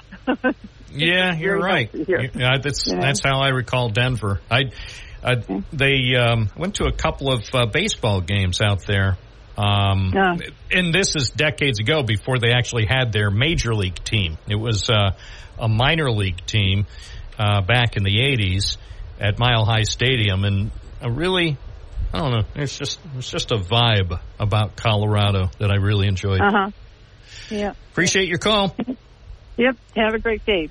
Thank you. It's 11:20 WNBF. Hi. Oop. We lost a call. I can't believe we lost a call. 607-772-1290. We'll be taking calls till noon, and then Dan Bongino will be on the air to give you some of his thoughts. From the Galt Auto Studios, this is WNBF News Radio AM 1290. Also available at 92.1 FM. We sell the ultimate driving machine at Galt BMW.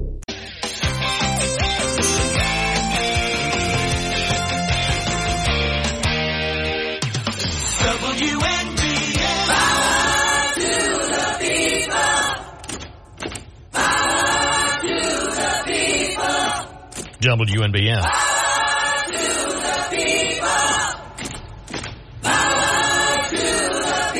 Power Radio. Empowering the listeners to speak their piece. Bob and Vestal, you're on the air. Was that wacky John Lennon? Yeah. With his delightful wife, Yoko Ono. Well, he went cuckoo. He was like my favorite musician, and then when he married her, he kind of went nuts. Yeah, but be careful, because she still travels into this area. I wouldn't be surprised that she and Sean are driving around Delaware County listening, so be nice. Oh, man, she is so rich. Yeah, well, as she should be. Was she 80-something? She's got to be, because Lennon would be over 80. Yeah, he was older than him. Yeah, it's hard to envision Yoko Ono as. Yeah, let me look that up. A friend of mine used to say, Yoko, oh no! I liked her. I know a lot of people disliked her. I wouldn't like her. No, actually. Those guys would try to be making an album, and she'd be in that studio. I know. Telling them what to do. If I was McCartney, I'd just say, get her. I know, but he was tolerant. He was tolerant. Yeah, because I saw a lot of that documentary and saw some of how she was during the recording sessions, and at least I know she was, to be blunt, she was an acquired taste. By the way, she's actually 90. I figured that because Lennon would be over 87. She was 6 years older, I think. Yeah. So anyway, nothing against her. She was, I think, a very unique, strong individual. And now, did that make things easy for the members of the Beatles? No, but it looked like they managed to persevere, even though she was... Yeah, Lennon I don't know, Lennon put all his, it was like his mother or something. Well, whatever. I don't know. Who are we when it comes to people's choices? I mean, they seem to be happy, and I'll say, if they were happy, I was happy for them. It would be, sadly, we lost John in 1980. Oh, why did he move to New York City? He should have got a castle in England. He should have, or better yet, on the hills of Vestal, or or South Mountain, or someplace where. Okay, so I want to talk about that nice egg. Oh yes. I'm the kind of person that I don't have a computer, a cell phone. I don't like electric vehicles. I am from the 1950s. I don't like any of this stupid and I worked at IBM, so figure that one out. I just think that people have gotten so used to this technology they can't even speak to each other anymore. Don't people see that that's not right? It's crazy. Well, I agree. People should be speaking with each other. I definitely agree. I was watching 2.5 Men the other night, and Jake and his little girlfriend, Charlie, comes down the stairs, and they're beep, beep, beep, and beep, beep, beep, and Jake laughs. Charlie goes, "What are you doing?" "Talking." "But you're in the same room." "Yeah." Like that's normal.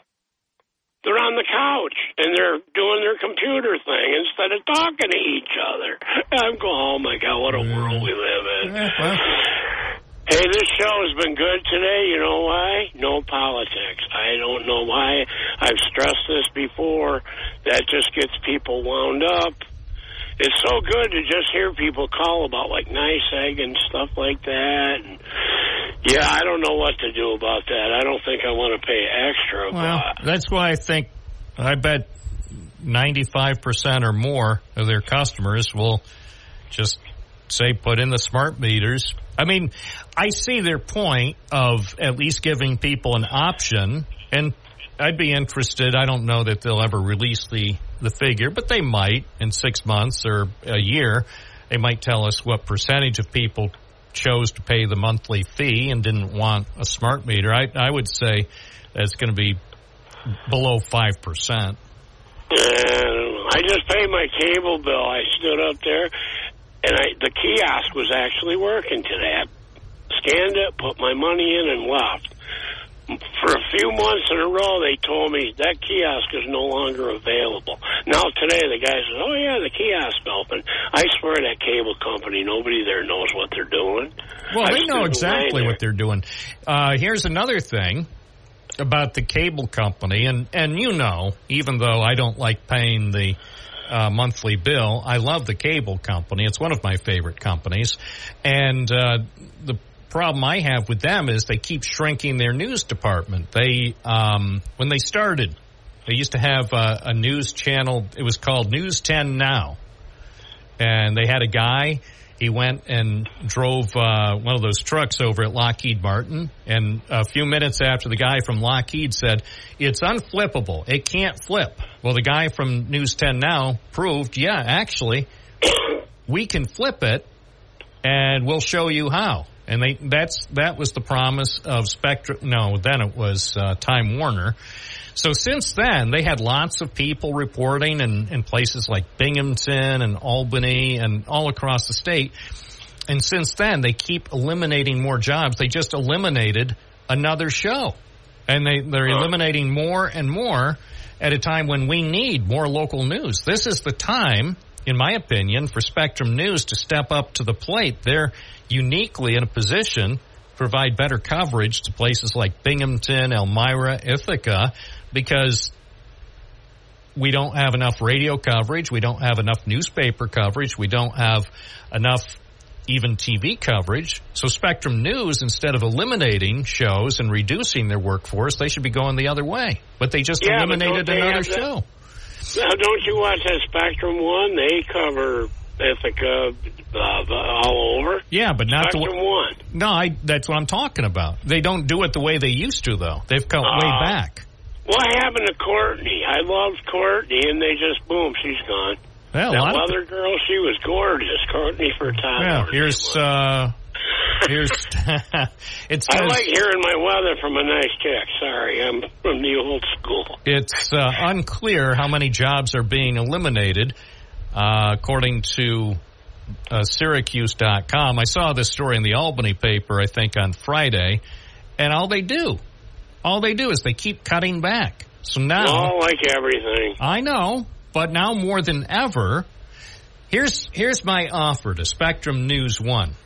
And I'll say it publicly. I will personally pay $10 more per month if they would reestablish the Binghamton operation that they had, I think about 10 years ago. Give us back the Binghamton News we had, and I will personally, for the next 5 years, pay them $10 extra a month if they would reestablish the Binghamton News operation that they once had.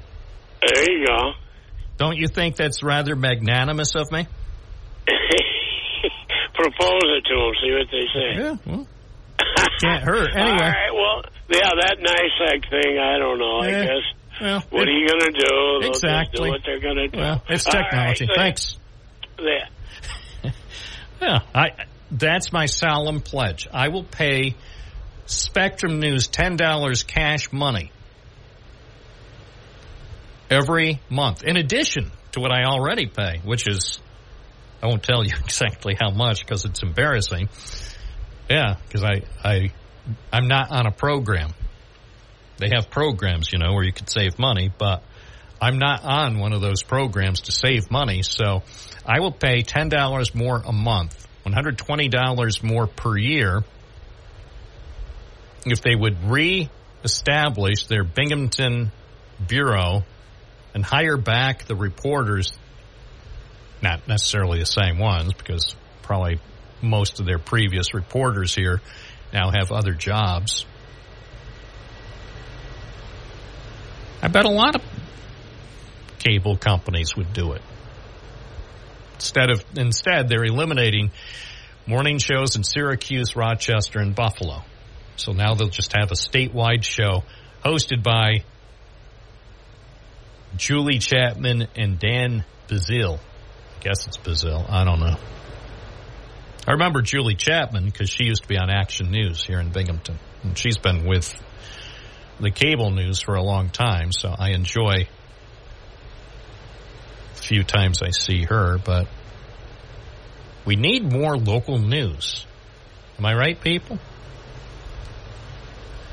It's 11:33. Back to the phones. Good morning. You're on the air. What's your first name? Where are you calling from? Nick Scalero from Binghamton. All right. What's up, Nick? Well, I know I called you before about Spectrum, how the prices were so high and everything, and then this was like a year or so ago. And it ended up where you saying you like Spectrum and the news and all that, but I don't get Spectrum for the news. I find other sources to get my news from. But yes, you're right. They do cover a lot more stuff like that. But being retired and having a limited income, and I had to put a new roof on my house, I can't afford TV that costs more than my electric bill. And I know you're talking about electric bills and stuff like that on there. And my other thing was I called you one time, too, about Mill City. Remember Mill City? Not offhand. Well, you had your historian on, and we were talking about Mill City was Binghamton at one time before it was Power City. Oh, and okay. Well, then it has been quite a while. That's right. And we had 2 power stations right down there back in the old times that powered the whole Binghamton back then, a knitting company and another shoe company. And we were talking that the mayor did, back at that time, did a study on whether to have hydroelectric because, our rivers run 24/7, and they got this new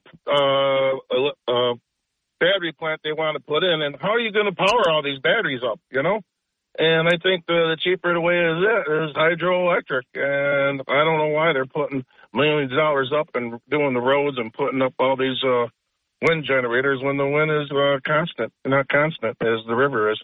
But what do you think about that, Bob? Oh, I think they should do it. Yeah, me too. I mean, cheap electricity is the best thing in the world, I think. And look what happened. So let's find out about that study if you ever find anybody that knew how that study turned out that we paid all that money for. Yeah, that's a good point. I'll snoop around. You're the man. Thank you, Bob. Have a great day. Thank you. 11:35 WNBF 607-772-1290. Listening to Binghamton Now. Every day you learn a few things when you tune in to 92.1 FM, 1290 AM. Streaming at WNBF.com. News Radio 1290 WNBF. Monday morning you sure look fine. Friday I got traveling on my mind. First you love me, and then you fade away. I can't go on believing this way. WNBF 1138 with Bob Joseph. Tom in Shenango Bridge, you're on the air. Hey, Bob, got some information for you on those smart meters. Yes. I just happened to stop home, and lo and behold, there was a gentleman there installing my new smart gas meter. And basically, all they're replacing is the plate on the front that has little meters on it, and then the cover. And I asked him, how is it transmitting? And he said it's not. I asked him if it was going to transmit through Wi-Fi, and he said, no, it's transmitting through a radio frequency. And I said, okay. And then I said, are you going to do my electric meter today? And he says, no, someone else will come and do that in a couple of weeks. And the two are completely independent of each other. In other words, there's no tie-in between the gas and the electric. They'll both transmit independently. Huh, that's okay. So was it a guy from the contractor, Grid One Solutions? Yes. Oh, okay. Very, very friendly. Answered my questions, All right. I'll be looking around. I after the program every day, I go out around the Triple Cities to report. So maybe I'll spot one of these crews and just obviously they're probably not authorized to answer questions on the record, but I'm sure they'd be willing to chat with me just generally about what they do. I mean, it's not like they're allowed to do a news interview, but just like with you, I'm sure they're willing to have a conversation. If I just ask, hey, can you show me how it works, or can I watch you do one or something? They'd probably be like, yeah, whatever. We don't care. I mean, I don't think there's any need for secrecy, of how it works. So, but I think it's interesting. So. Yeah. No, I think it's, I appreciate your calling in. That's a timely thing. And did you happen to notice if he then went over to the house next door? No, he was still doing mine. I just stopped at the house for a minute to grab something, and I left, and he was still doing mine. So I don't know if he's got more to do on my street, or if he's just, like the other gentleman said, jumping from one to the other. But I thought it was kind of, while he's there, why he doesn't do both. He just does the electric, and then he said in a couple weeks, someone else will come and do the gas, unless they're two different, they get trained on one or the other. I don't know. It just seems like it's kind of foolish not to do them both while you're right there. Right. Well, he also, by the way, Dave from Binghamton also wrote about, as some people have mentioned, where they're not doing, say, a whole side of a street all at once. Dave wrote, it's possible the reason they don't do every house on the street is some installations might be inside, and so some of those places might require an appointment, and others are outside that don't need appointments. I take it your meter, as you described it, is easily accessible. Yes, it's outside, and you're right. Some people have inside meters, so yeah, they would have to be home and probably have an appointment to go in and do those. Exactly. Tom, thanks for your call. You're welcome, Bob. Take care. Yeah, we get the information. So now I think it's been basically Smart Meter 101. I know a lot more about smart meters than I did 2.5 hours ago. 607-772-1290. More calls coming up on a Monday morning, the first Monday of fall. Binghamton Now on WNBF. News Radio 1290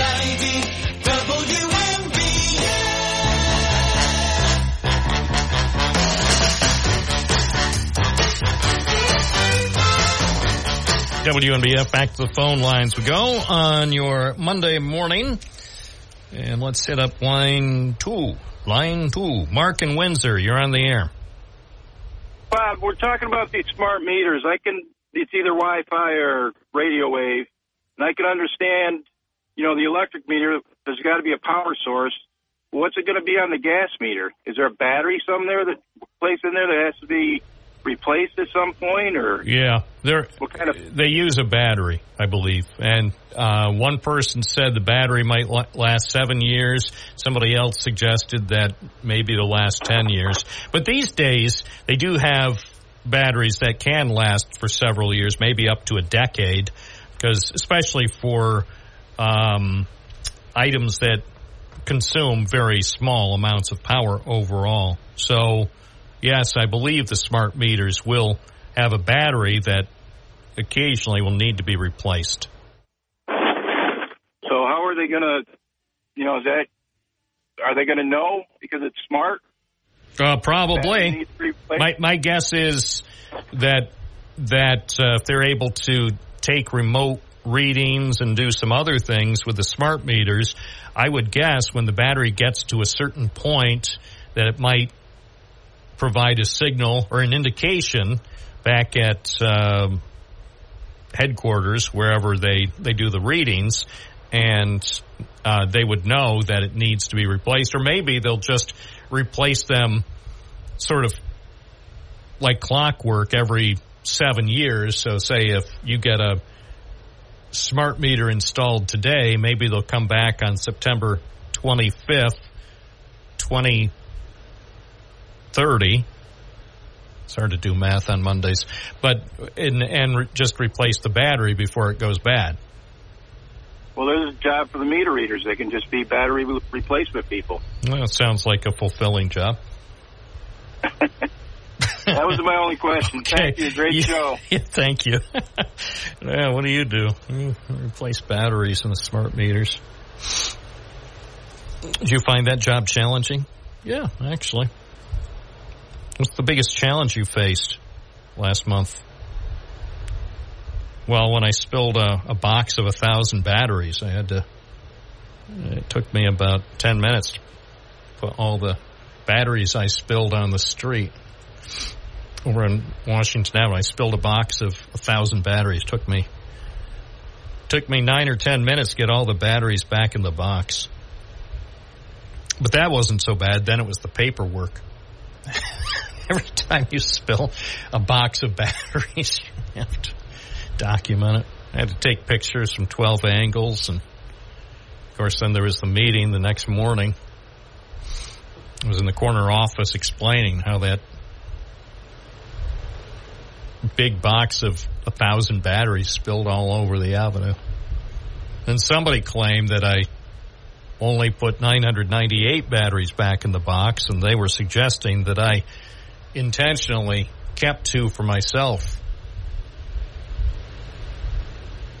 I insisted to them. I put every battery back in the box, every battery I could find. And I told them maybe the box itself was short 2 batteries when it was packed by the factory. And then they made me take a lie detector test.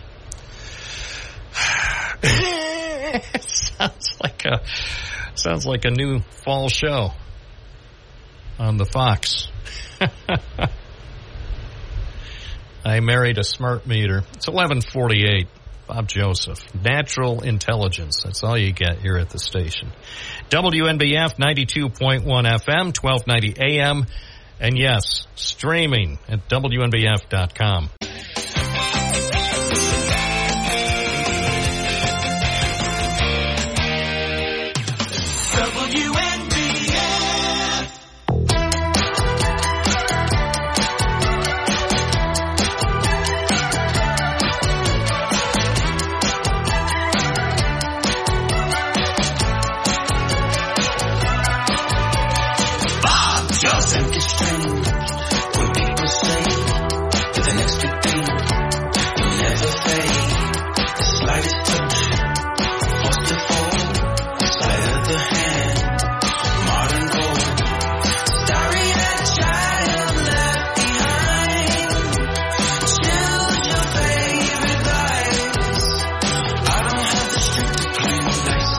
WNBF Live.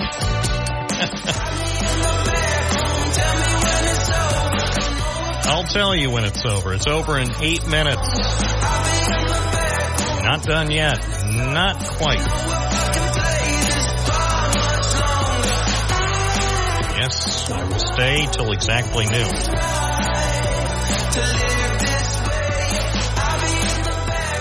Well, we have some news on the Menendez front, and this probably will come as no surprise. U.S. Senator Robert Menendez, a Democrat from New Jersey, has just spoken to the media. First time since his criminal indictment on Friday. The allegation is Mr. Menendez accepted gifts including a luxury car, gold, and hundreds of thousands of dollars in cash in exchange for using his influence to bolster U.S. assistance to Egypt and to benefit 3 New Jersey business people. Senator Menendez is facing calls to resign. He said the facts will clear up the issue. In reference to the cash accusation, he says, for years he's withdrawn cash to have on hand for the sake of his family. On Friday, the Southern District of New York brought charges against me. I understand how deeply concerning this can be. However, the allegations leveled against me are just that, allegations. All right. That is true. That is accurate. They're just allegations. And apparently there's no law. There seems to be no requirement that because of these serious allegations that Senator Menendez must resign his seat from the U.S. Senate. And with regard to that, Menendez said he will remain in office despite pressure to quit after he was indicted on the corruption charges. So, and that certainly is his right. I don't know. I can't say that's the best choice. I don't know. I mean, he has to make a decision that's best for himself and for his wife, who also was named in the indictment. So, it's, yeah, he's right. It's deeply concerning. He understands how deeply concerning this can be. Well, it's true. It is deeply concerning, and he's been down this road before. He has.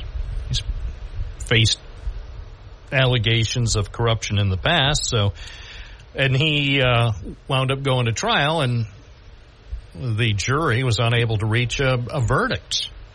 So, whatever. If I lived in New Jersey, would I personally wish that Senator Menendez would resign? Yeah, I think I personally would. But again, I don't know if he's guilty of the charges.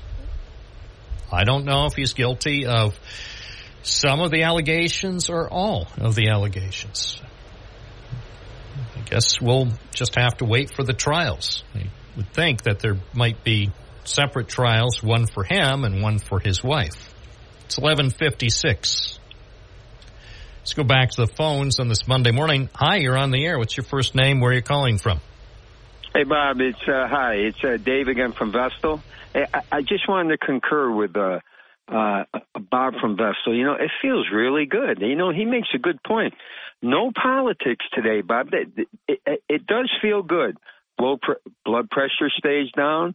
I propose, since Friday is like almost anything goes day, usually on Fridays, almost anything. I know there's restrictions.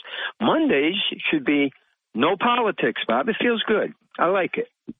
I propose that I start working a 4-day week, Tuesday through Friday. Oh, no, Bob. We'll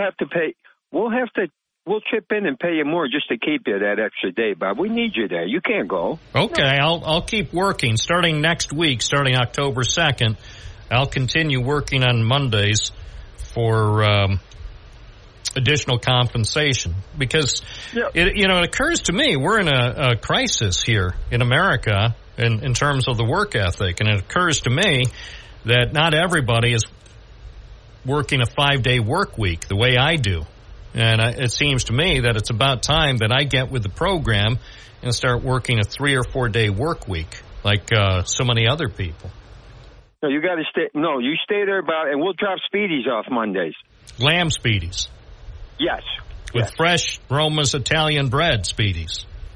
Whatever you need, Bob. Okay. You know me. I'm not asking for much. As Okay. they say, I'll hold up my sign. We'll talk for food. Okay, Bob. Thank you. We'll talk for food. Well, that Bob, Bob Joseph seems happier on Mondays when he's being plied with lamb Speedies on fresh Italian bread from Endicott. Who knew? Who knew it was that simple to make him sound more enthusiastic on Mondays? I think that's a pretty good deal. It's a win-win. The listeners win by having the continued service of the talk show host, and then the host wins by getting delicious lamb Speedies every Monday morning. And no, let me stress, no, it's not too early. 9 o'clock in the morning on a Monday is not too early to start eating Speedies. It's 5 o'clock somewhere.